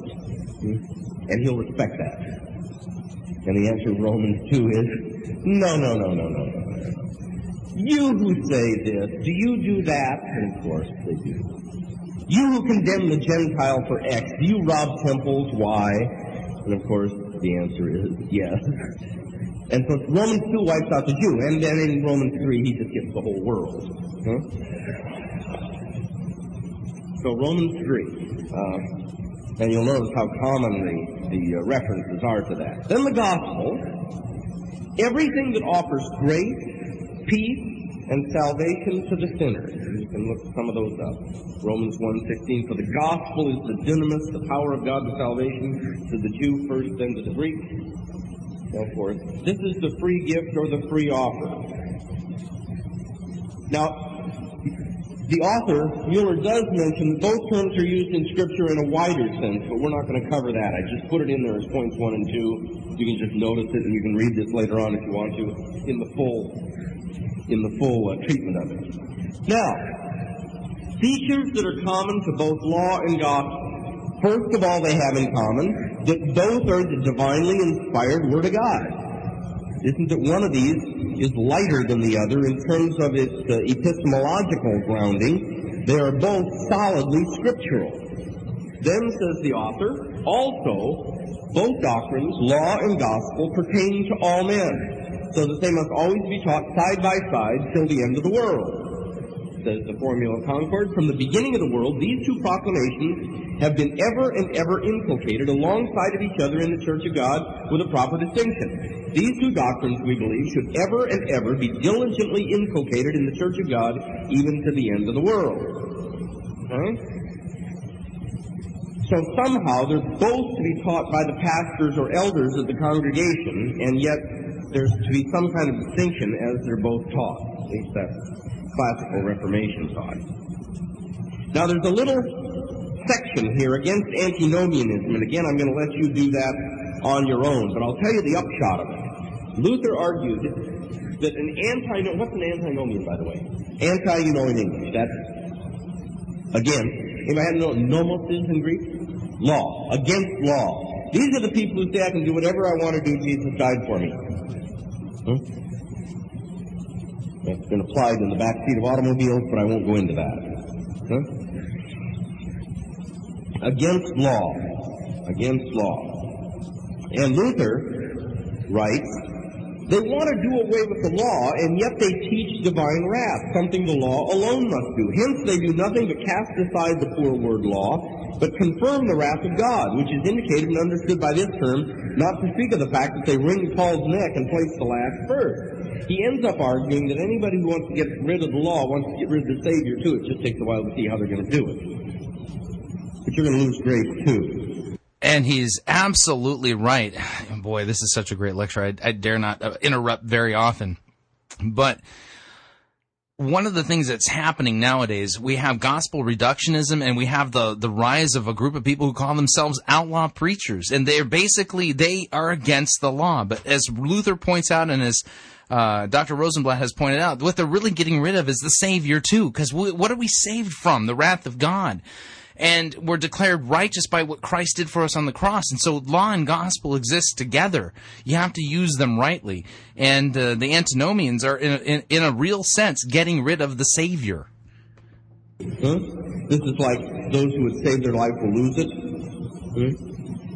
So antinomianism, Luther believed, would lose the whole enchilada. The whole thing would go down the tubes. You would not retain the gospel message after you had first of all said that the law had no bearing anymore. But you can read that on your own. Now, here we get to the central section. The law and the gospel considered as opposites. Now, here we want to go kind of carefully and a little more slowly. The reason I say this is because this is kind of a tender point between the Lutheran and the Reformed. And I don't want to make this worse than it is. But Calvin would not be especially happy with some of the things that Luther said here about the contradiction between the law and the gospel. In general, the Reformed will tend to want to say, this can be ironed out if we use our sanctified common sense so that God does not look as if he's contradicting himself. That's part of the reason he gave us our mind, is so that we can understand in that kind of a way and explain it to others too. At this point, you'll find that Luther is more on the side of talking about law and gospel as irresistible force and immovable object. In fact, he went so far in some of his writings to say that this collision occurs within the Godhead itself. Now, there Calvin would tell him to just bite his tongue. You know, that one ought not talk like that. But he did. Luther did. All right. Said he, the law and the gospel are as widely distinct as they can possibly be, separated from each other more than opposites. More than opposites. Now, many have tried to apologize for Luther here and say, well, this was really an extreme and misunderstandable statement. He was using hyperbole, surely. But he probably wasn't. He probably meant this right as it stood. Compare the doctrines according to their contents. And we find according to their contents, they contradict each other. The law demands perfect obedience of man in every way. Not only outwardly, that is, you've got to help your neighbor mend his fence. But you've got to do it because you're so interested in your neighbor's good and so little interested in your own. It's got to be from totally genuine motive. The law condemns all who are disobedient in any way, at any level. The slightest infringement, and you are under the wrath of God. Now, this is not exactly characterized preaching in the churches these days. It is not really a major theme. If Gerstner teaching on hell is not the major theme of your local Radiant Happy Baptist Fellowship, neither is this. That the slightest infringement of law brings the wrath of God upon us, and he will have every right in the world to condemn us forever for it. That is not appropriate for the creature to behave that way or think like that. And as Americans, we would say, gee, isn't that, what do you do, get up on the wrong side of the bed? Isn't that a bit much? Well, we don't think in Reformation categories of law gospel. We think in terms of, contemporary legal definitions of fairness or something, so that we can be sure that no aspect of any part or group of the Democratic Party would feel slighted by the final, the platform. You know, you can ignore it after the election, and everybody does. But while you're building it, you pose very seriously: is everybody satisfied with it? And that's sort of the American style today, and that is not, said the Reformers, the way Scripture reads. It just is not. Okay? The gospel, on the other hand, demands nothing. We'll talk later on about demanding you believe in Christ. But let's take this just as it stands right now. The gospel demands nothing. The gospel never demands anything of you. It freely offers to all sinners grace, life, and salvation for Christ's sake. And if you really want to impress your friends and confound your enemies, you can say it in Latin. Now, you should memorize a few Latin phrases, especially when somebody gets kind of uppity with you. The thing can be translated, get your foot off the fire hydrant. It doesn't really matter what it is. They won't know. But here you could memorize this one. The favor Dei propter Christum, the favor of God on account of Christ. The grace of God is the favor of God on account of Christ. The thing you want to notice here, though, is that the gospel demands nothing. It never does. It simply gives, offers, freely offers. It never demands, condemns, rejects, or any of that. Now, as I say, the one that we'll run into later on is in the Philippian jailer passage. Believe in the Lord Jesus Christ. We'll deal with that a little later. The same sinners in Scripture whom the law consigns to eternal damnation, the gospel, for Jesus' sake, assigns to everlasting glory in heaven. The distinction is not because the ones going to heaven are slightly better than the ones condemned. They're the same kind of people. Now, the Reformed will recognize this. This is the first point of Synod Dort Calvinism. Huh? Right? Whatever causes God to elect some to be saved, it isn't because they were slightly better than their neighbors. Nonsense. You have the right to choose whom you will choose. Who are you as the clay? Answer back to the potter. Huh? Total depravity. The whole world stands leveled before God, and it's all at the level of guilt.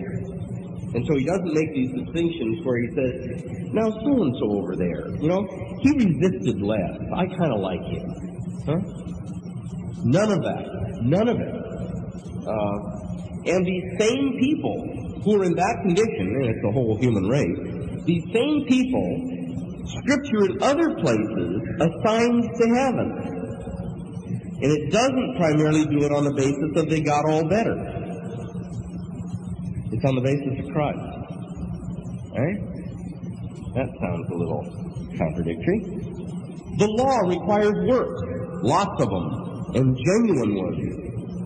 And yet the gospel declares that the sinner is justified by faith, and specifically says without deeds of law. If you've ever had a conversation with a Roman Catholic who still remembers in his foggy memory what the Roman faith is, he'll bring that up to you. The law requires works. The rich young ruler came up to Jesus and said, good teacher. Gag. Good rabbi. What must I do to be saved? Jesus answered back, what does Moses say? Ticked off about 4 of the commandments. And this guy says, believe it or not, I've done all of that. What am I missing? Oh. Bad answer. Bad answer. I've done all of that. What am I yet missing? And the answer was, all right, okay, then go sell everything that you've got and give it away and follow me. And the man went away very sad because he had a lot of possessions. Good stereo system, Gilbert. And you get the idea there, that if the person is going to say, I've lived up to that, then Jesus just raises the standard higher. He's sort of a Moses to the 4th level. Superscript 4. You come and you say, well, I've done that. And he said, okay, well, how about this? How about this? So the demand of the law here is of works, deeply of works, and genuinely, works done from a genuine heart. And yet the gospel declares that the same person would be saved apart from works of law. Sure looks contradictory. Paul contrasts law and gospel in Romans 3:22 through 24, and you can also compare Galatians 3:10 to 14. You can do that on your own when you're at home. But take a look at those and see if you don't think this distinction comes right out of the text itself. Then, argues the author, these two, the law and the gospel, are opposite with regard to their promises. They contradict each other. The promises of the law are conditional.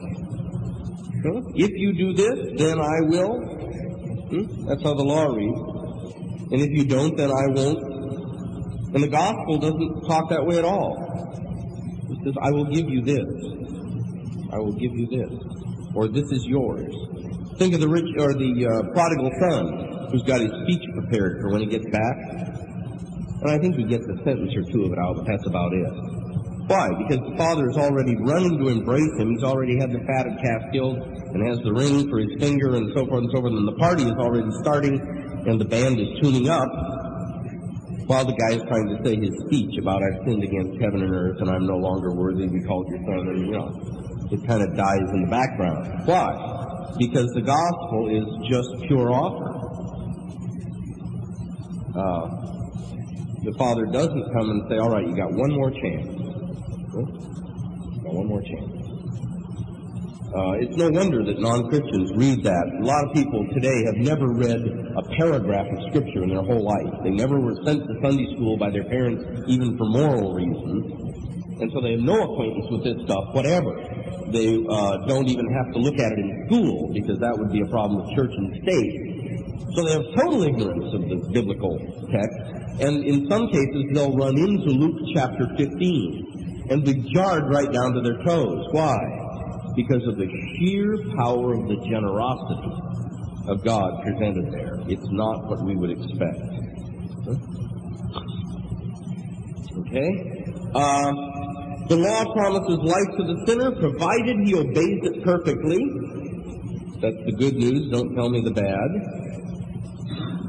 The gospel promises to the sinner life and salvation without deeds of law, without work, freely, by grace, so that ungodly people are justified and go to heaven. Wicked people. Doesn't the King James render it wicked? Is that how they say it? God who justifies the wicked, that does not mean improves them. It means he takes them into heaven wicked. And your Roman Catholic friend would go, at that.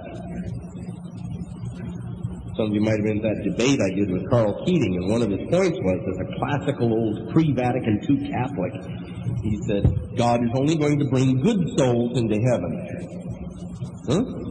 Going to clean them up first. I said, he did. I don't mean purgatory. There's a fairly basic collusion there. And here, what the text says is that he's going to bring into heaven wicked people, ungodly people. Now, when they cross over the line, it'll be like, of course, like Field of Dreams, when Burt Lancaster steps off the baseball field, and it goes from cleat to a black wingtip. But up until the time you step across that line, you're going there sinners. At least that's what the Reformation believes. Right up to that time. And you would be justified by somebody else. You'd have a righteousness that belonged really to somebody else, and God would see it as if it were yours. The law justifies people who are already in themselves just. Big deal. That is a category with no inhabitants in it. That's a set with zero representations in it. The law justifying people who are just. The gospel justifies persons who are unjust, and it doesn't mean makes them better. It justifies them in the sense that it calls them innocent. God declares them as if they were innocent. The part of the Reformation is here, an imputed righteousness. We'll get into it in detail later. Here's the case of the so-called gospel imperative. Paul to the Philippian jailer, believe in the Lord Jesus Christ. Said the Lutherans, that's not a legal command, it's concentrated gospel. It's a compressed invitation, expressing in the strongest manner to receive Christ, and something that you won't get any credit for anyway. If you do, you'll be told that it was given to you. The faith demanded by the gospel is described in Scripture as the very opposite of any human achievement. And the same is true with Paul saying to the Philippian jailer, believe in the Lord Jesus Christ. It could have gone one step further, and the guy might have said, I can't. And Paul would have said the gospel again, and the gospel brings the power to can. Walter used the phrase, they preached faith into their heart. What does that mean? Just kept talking about the free offer, and the free offer creates the response that it calls for. Luther said it does this out of nothing. As God created the world, or the universe, out of nothing, ex nihilo, so the gospel creates faith in Jesus out of nothing in the human heart.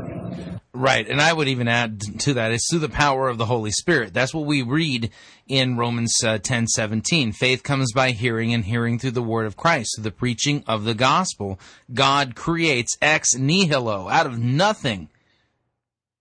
Faith gives him faith. Walther's statement was, we preach faith into their hearts. Preach the gospel. That's what the scriptures tell us to do. And that's how God gives us faith. Well, actually, it's worse than that. It's in the middle of resistance it creates it.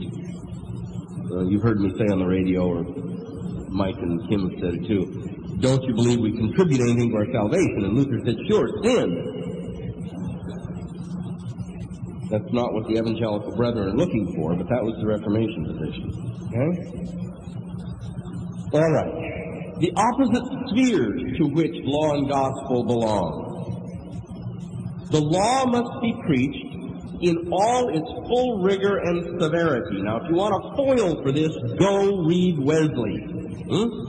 Don't believe Rosenblatt telling you what Wesley says. You wouldn't believe that I was telling you accurately what Wesley said if I told you. Go read it yourself. Pick up the little book, A Plain Account of Christian Perfection. And you'll read things such as this. Some of his preachers asked him, what do we do with regard to sins in the lives of those who have been perfected? Wesley's answer to his preachers, you can call those sins if you want to. I would not. I call them mistakes in judgment.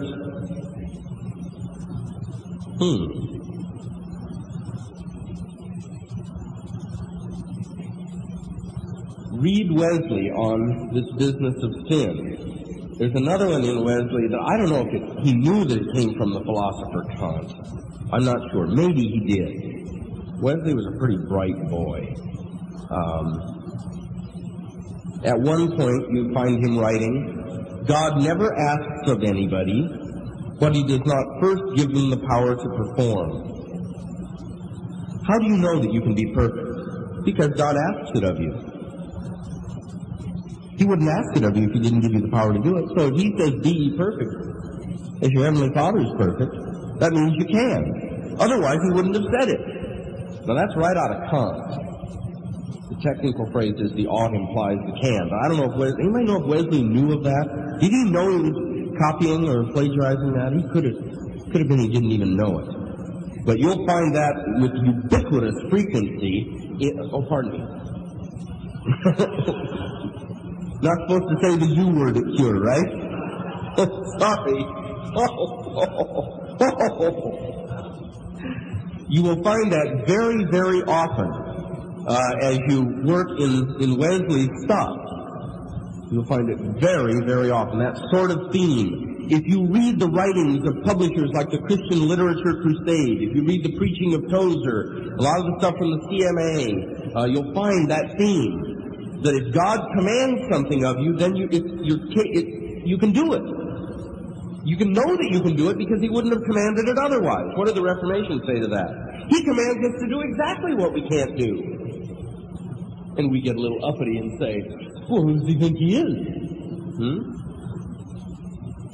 But that's part of what the law does, is drives us to despair. You know, if that's what's required of me, I'll never make it. Good, you're making progress. That's progress. Now, Wesley would have thought that was awful to talk like that. Just awful. Which is a good guide as to it's probably the way you should talk.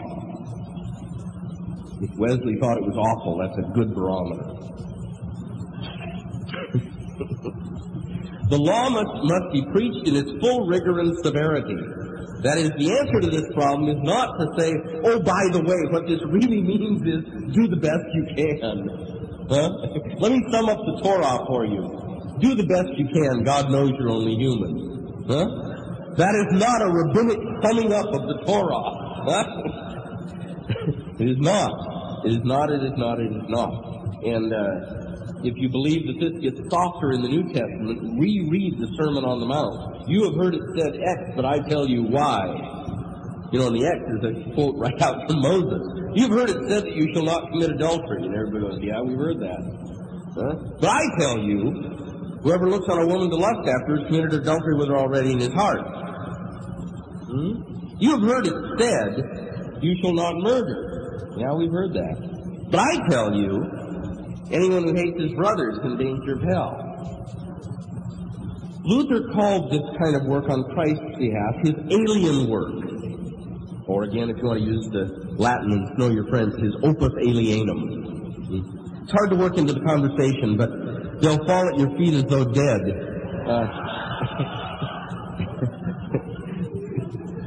People will run across whole hallways to get fresh in your martini if you do this.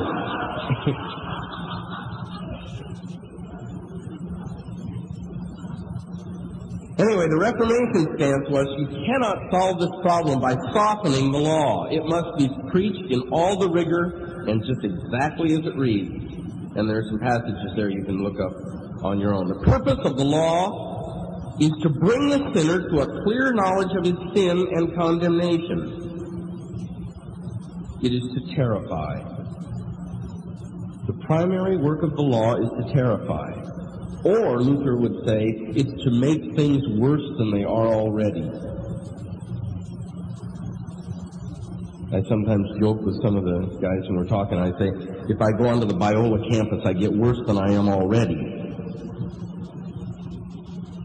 The law makes us worse than we are.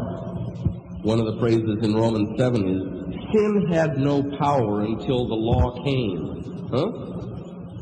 In other words, it's gasoline to the fire. It makes things worse. And every parent knows this. I've got to be gone 5 minutes, Johnny. I'll be gone just 5 minutes. I'll be right back. Whatever you do, no cookies out of the cookie jar. Now what's he thinking? Cookies! All he can think. He sees the form of cookiness before his eyes. It's all he can think of. That's Romans 7 in action. Before the law came, sin was impotent. Luther said part of what the law does is makes things worse in us. Inflames sin. Okay? Now notice, this is a central point. This is technically called the second or theological use of the law. Luther thought it was the major use of the law in all of Scripture. The law, they said, also is a message of wrath. It is our schoolmaster to drive us to Christ. Now, the pedagogos in Greek here is not always what we would imagine. I would read schoolmaster and think hired tutor. Nice little high school kid who really knows calculus. That can help my son with his calculus. The pedagogos, as described in some of the ancient artwork, always had a stick in his hand. He was not this nice hired tutor. He'd whack the kids. And he'd make sure that they hung out with the right crowd, not the wrong crowd. And he was pretty rigorous, not a good buddy 5 years older than your junior high child, but really rigorous. And that's the picture Paul picks here. The law is a pedagogos to drive us to Christ. To drive us to Christ. It's violent. It's strong. Galatians 3:24. The law has accomplished its purpose when the sinner cries out, "What must I do to be saved?" Now, how many of you have an evangelical background? Does it characterize what you remember in evangelicalism, that when that corner was turned, that the law stopped? The Lutherans said it should, and the gospel be presented, and no more of the rigor of the law. That's what it should have been. This, I think, is worth talking about as we talk tonight and tomorrow. The Lutherans said, when the sinner cries out, "What must I do to be saved?" the law is to stop. You're to stop speaking it. And the sweetness of the gospel must be spoken, the winsomeness of it, the free gift, the function of the gospel. Over on page 3. The function of the gospel to comfort the contrite sinner with the grace of God in Christ Jesus. Now they maintain that this sharp distinction between the two spheres, law and gospel, is a constant in Scripture. The law is the message of repentance and contrition, the gospel that of remission of sins. All right, we'll talk about that. I'm sure there'll be questions on that. And that's where it's worth it, having questions. That's really the center of it. My good friend Dr. Mansky at Christ College speaks of Romanism as having a motif of law, medieval Roman theology, having a motif of law, and of Reformation theology of having the motif of law-gospel, and of contemporary Wesleyan or perfectionistic theology having the motif law-gospel-law. Huh? I had students at Westmont who said, I'm never going to darken the door of a church again once I graduate from this place, and I knew exactly what they meant. Huh? That is, I felt better as an unbeliever than I do as a Christian. I think I'm going to go back to unbelief because the pain is more than I can bear. Huh? And I knew exactly what they meant. I usually would recommend that they tried the Reformation before they became agnostic because maybe they'd hear a bit of a different theme than that. But now, I'm going to point this out here. It leads him to atheism, as he's pointing out. But I think this is also the root of liberalism. This is what the emergent church is. This is what modernist liberals are. This is the outlaw preachers. These are people who basically they cannot handle hearing the law anymore, and they either leave Christianity or set about to destroy it and embrace the destructive heresies that keep some kind of a semblance of Christianity, but completely gut the gospel as well as the law, and come up with this perverted version of it. So it's not just atheism that's created as a result of bad law preaching, it's also liberalism. But I knew exactly what they meant. It was all this deeper life movement junk. That kind of stuff does not help at all. Where you say, it sounded so good at the beginning and it was all so wonderful, what happened? Or you have some wise guy who's a Christian believer who tries to help you out that says, well, if you feel far from God.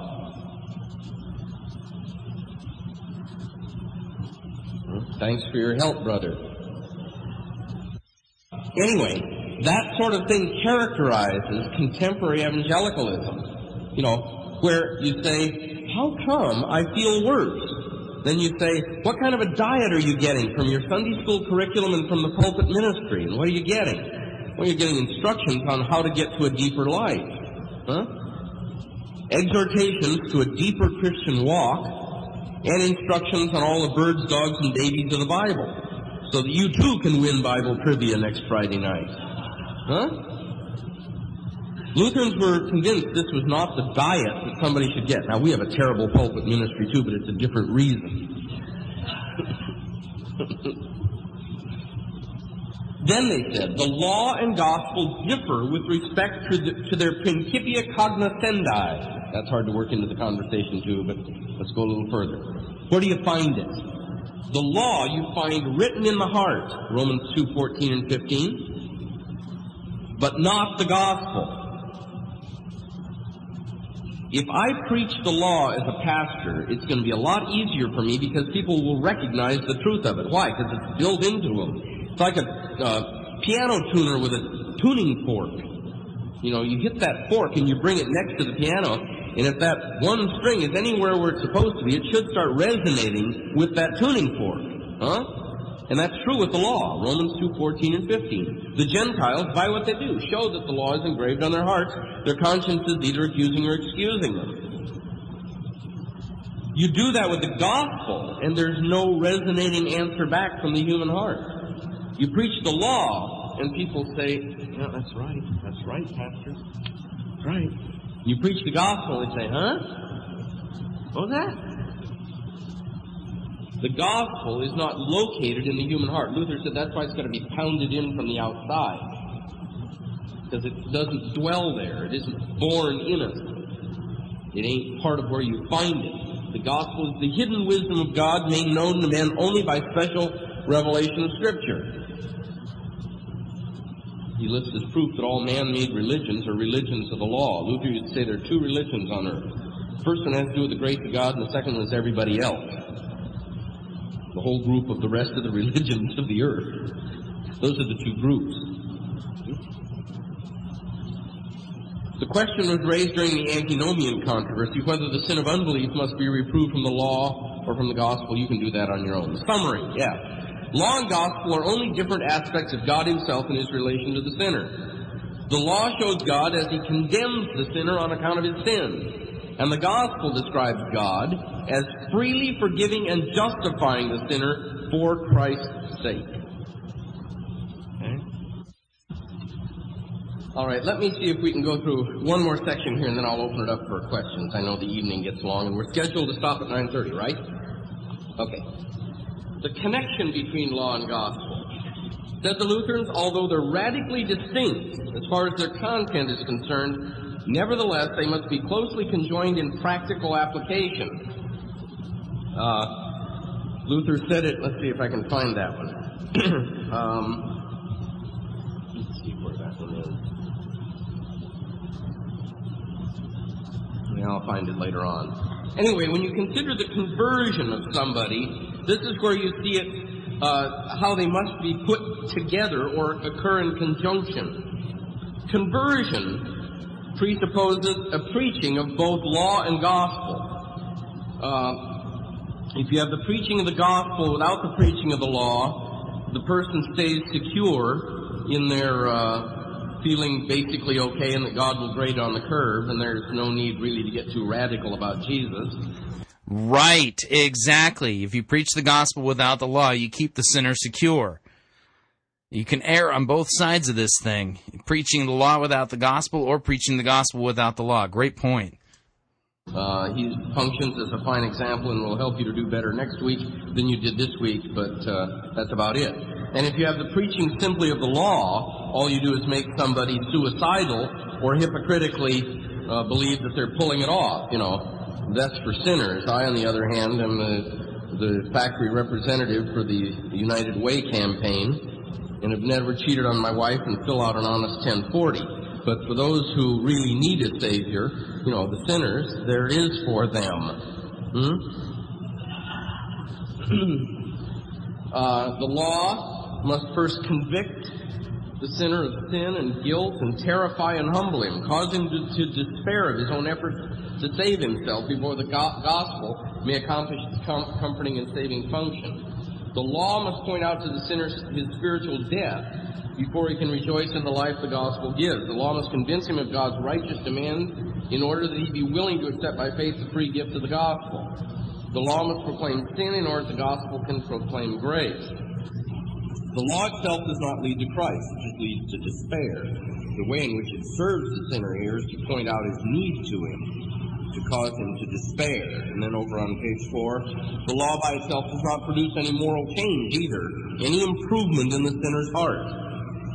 It doesn't soften him or make him more willing to accept Jesus or any of that. It just drives to despair. Then another place, said the Lutherans, that we have to consider that these can't be split when you consider the sanctification of the Christian believer. Now this will interest some of you, especially if you have an evangelical background. According to the new man, 2 Corinthians 5:17, the believer does not need the law. He now has the divine law written in his heart, the same way Jeremiah and Ezekiel said, I'll take out your stony heart and put a real heart within you, one of flesh. And in the new man, the Christian obeys the law carefully and willingly as Adam did before the fall. Now, if all there were to us was new man, there would be no problem. However, when you view the Christian believer according to the flesh, which the Reformation people believe still cling to us, then, according to the old man, the believer neither knows the law thoroughly, nor does he fulfill it willingly. He constantly opposes and transgresses it. Now, if you really want to get this conversation going very efficiently with your evangelical friends, just bring up Romans 7. You won't waste any time that way. I mean, why waste the whole evening getting to where you find that the dividing point is that you believe that we still have the flesh or the old nature within us, and he doesn't. He's doing his spiritual breathing. No, never. Strike that. Anyway, he's following along a Wesleyan track, and you're not. And by the time 11 o'clock comes, you know, and 2 bottles of wine later, you discover, I think I know where the problem is between us. Romans 7 will get that cleared up right off the bat. That it's written in the present indicative, Paul does not write That section about the good that I would, I do not, that which I hate, I continually do. Wretched man that I am, who will deliver me from the body of this death? And it's all written in the present indicative. It isn't what I was, but what I am. And if you really want to introduce this quickly, if you happen to be a child of the Reformation, you can get this introduced really quickly by saying, I found the passage in the Bible that gives the best description of the Christian life in all of Scripture. It's in Romans 7. And that will hurry the conversation along. That will make it snappy. The conversation will move right along at that point. Because your evangelical friends will tell you to bite your tongue, that that's almost blasphemous to talk that way. The real Christian life is in Romans 8. That Romans 7 is the story of Paul before he came to know the Lord. Now, that isn't the way it's written, but that's the way it'll be taught there. Anyway, so, according to the old man, we neither know the law thoroughly, nor do we do it or fulfill it willingly. We oppose and transgress it, even as believers. Luther called that flesh. That part of us was flesh, and he didn't mean this. He did not mean that. He meant the old, unregenerate part that would not bend the knee to Christ till the very time we walked into glory. It would not bend. Part of us would be in rebellion against him, and it would remain with us. So, they said, together with the gospel, therefore, the Christian believer must still continue to use the law. And they spoke of a curb, a mirror, and a rule. That is, the law is to operate to, at least outwardly, crucify the evil flesh, the old nature that won't bend. Only the gospel can destroy the old nature inwardly, but the law is needed to, at least in a superficial fashion, keep that thing from growing any more than it already wants to. Secondly, that the Christian is to use the law as a mirror to remind him of his sinfulness, that it remains with him. Only the gospel can tell him how he can be cleansed from sin. And here we don't mean Wesleyan perfection, but forgiveness of sin. The law can't tell us that. But the law can still be used to remind us we have not arrived. And thirdly, as a rule, here's the third use of the law in Calvin, and Lutherans also hold to it, that the law still is to be used by the Christian as a fleshing out of what is it to live to please God. Luther didn't believe that was the main use of the law in the Bible. The second use, to drive us to despair, was the main use of the law. But still, it had a function for the Christian to show us what the Christian life is. Now, said they, there is no contradiction between passages such as 1 Timothy 1:9, the law is not made for a righteous man, and those which apply the law in all its uses to a Christian. Those are not contradictory. There are two aspects to the Christian. In the new man, you don't need the law, but that's not all there is to you. There's old Adam in you too, and me. Well, more in you than there is in me, but we both have. And more in Horton than in both of us.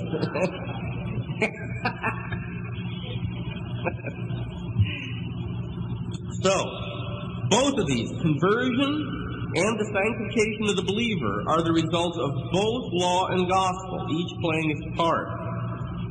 And I mentioned earlier, the preaching of the law alone results in hypocrisy or suicidal despair, and the preaching of the gospel alone results in indifference and security. They've both got to play their part. Okay, law-gospel means this, that as natural man, you hear the law, and that's what you should hear first.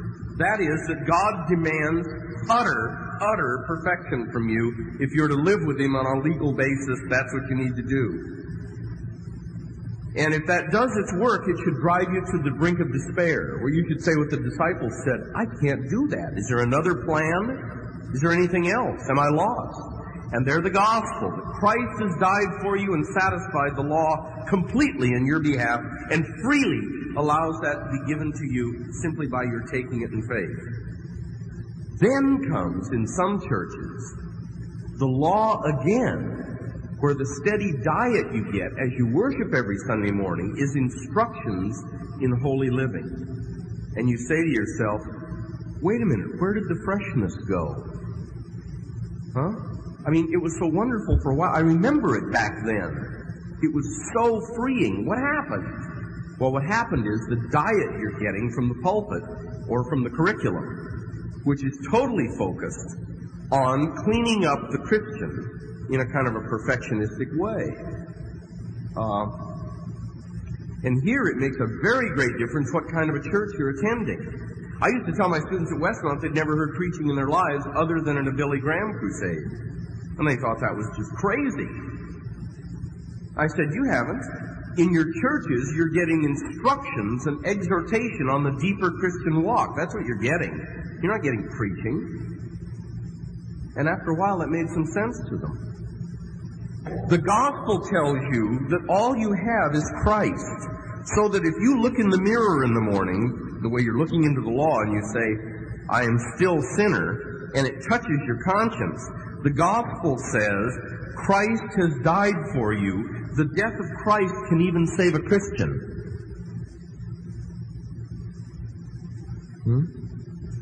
That is, the gospel directs you back to Christ, who is your only hope anyway, not your Christian improvement. You're not going to present your Christian improvement to God at the last day. You're going to present Christ, or Christ will present you without blemish or spot. And you'll be without blemish or spot because you're covered by His righteousness. But you will not present, that I grew so much in the Lord. So the gospel directs you back to Christ because you're facing despair again. How come the hurrier I go, the behinder I get? Or why aren't I getting better faster? And the gospel directs you not within, but outside. Part of the work of the third use of the law is again to make us realize that even with the Spirit living within us, or however you want to say it, you remain sinners.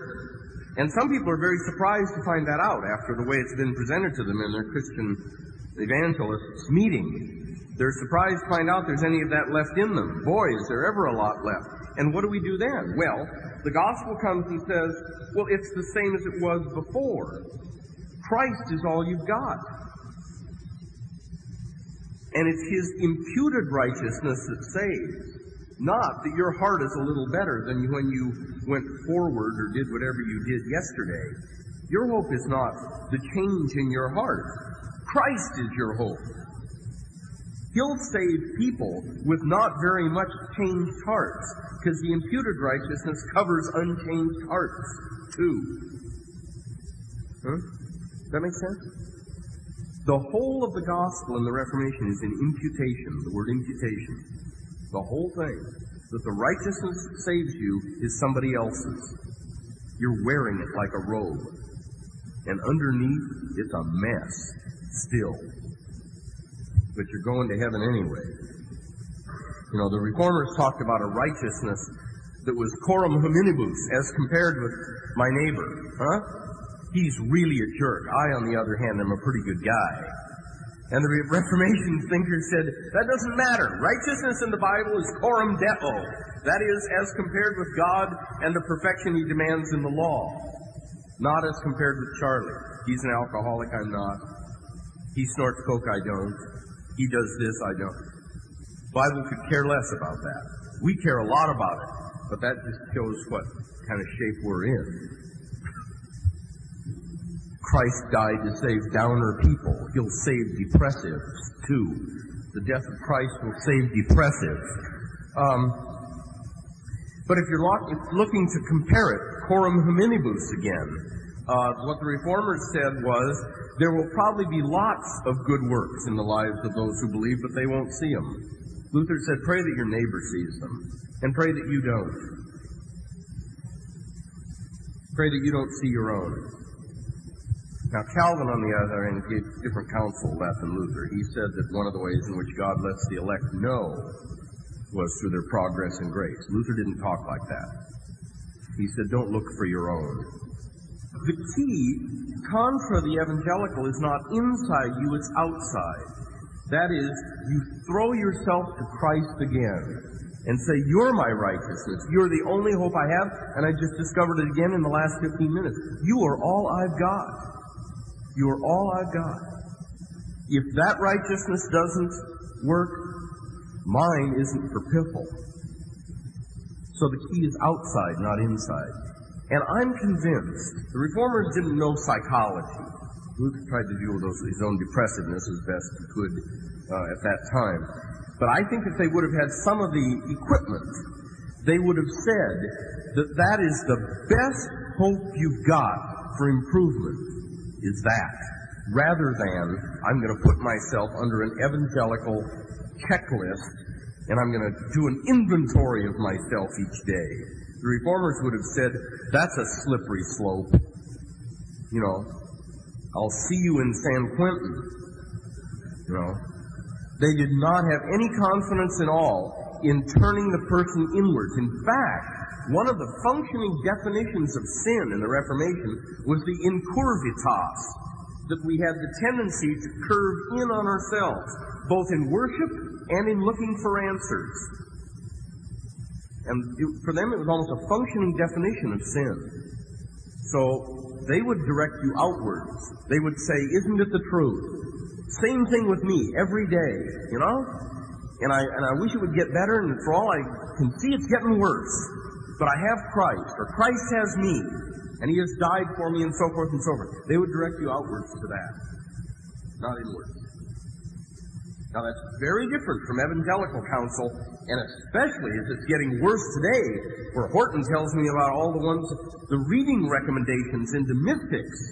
I mean, it's getting worse. By the way, the mystics he's referring to there would be like Richard Foster and the guys who are into the spiritual disciplines. We're talking about something that has really taken root in this whole contemplative mysticism and the Lectio Divina and all that kind of stuff. And the fact that such big churches as Bill Hybels and those gangs are referring people to the Richard Fosters and the celebration of the disciplines and stuff like that. These are all mystics. This was a problem. This was a problem that was that came on the scene. It began to come on the scene in the early '90s, and that's what he's referring to here. Christianity is basically a faith that focuses outside of your innards. Luther got very frustrated with Melanchthon one time. Melanchthon had definite tendencies to wander around in his inner life. I wonder if I trust Jesus enough this morning.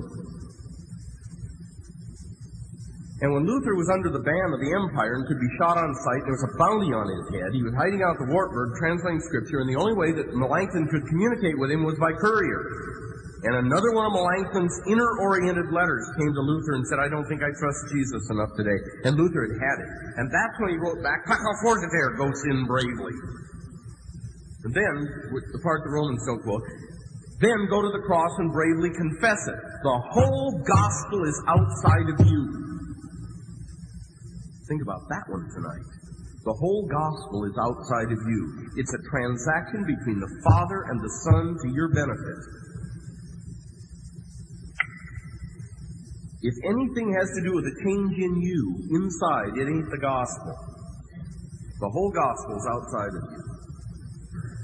You know, you say, I'm on a treadmill and it's going faster than my feet. The world is moving past me in the wrong direction. Huh? I'm running as fast as I can. I'm losing ground. Christ died for you. Luther said that when you're at that level, you throw Christ in the Father's face. That's how he said it. You throw Christ in the Father's face on your behalf. Absolutely. It's not easy to see at the time, but it's what you must do.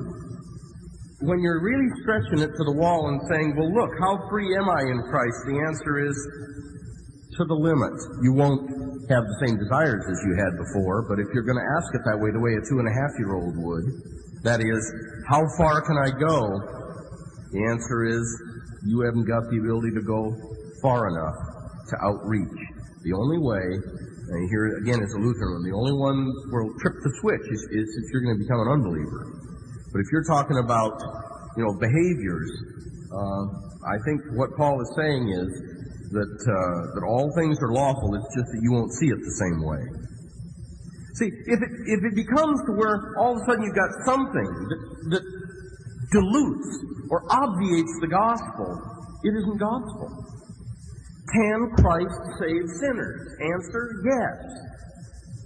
And you say, how bad is sinners? Answer, really bad. Huh?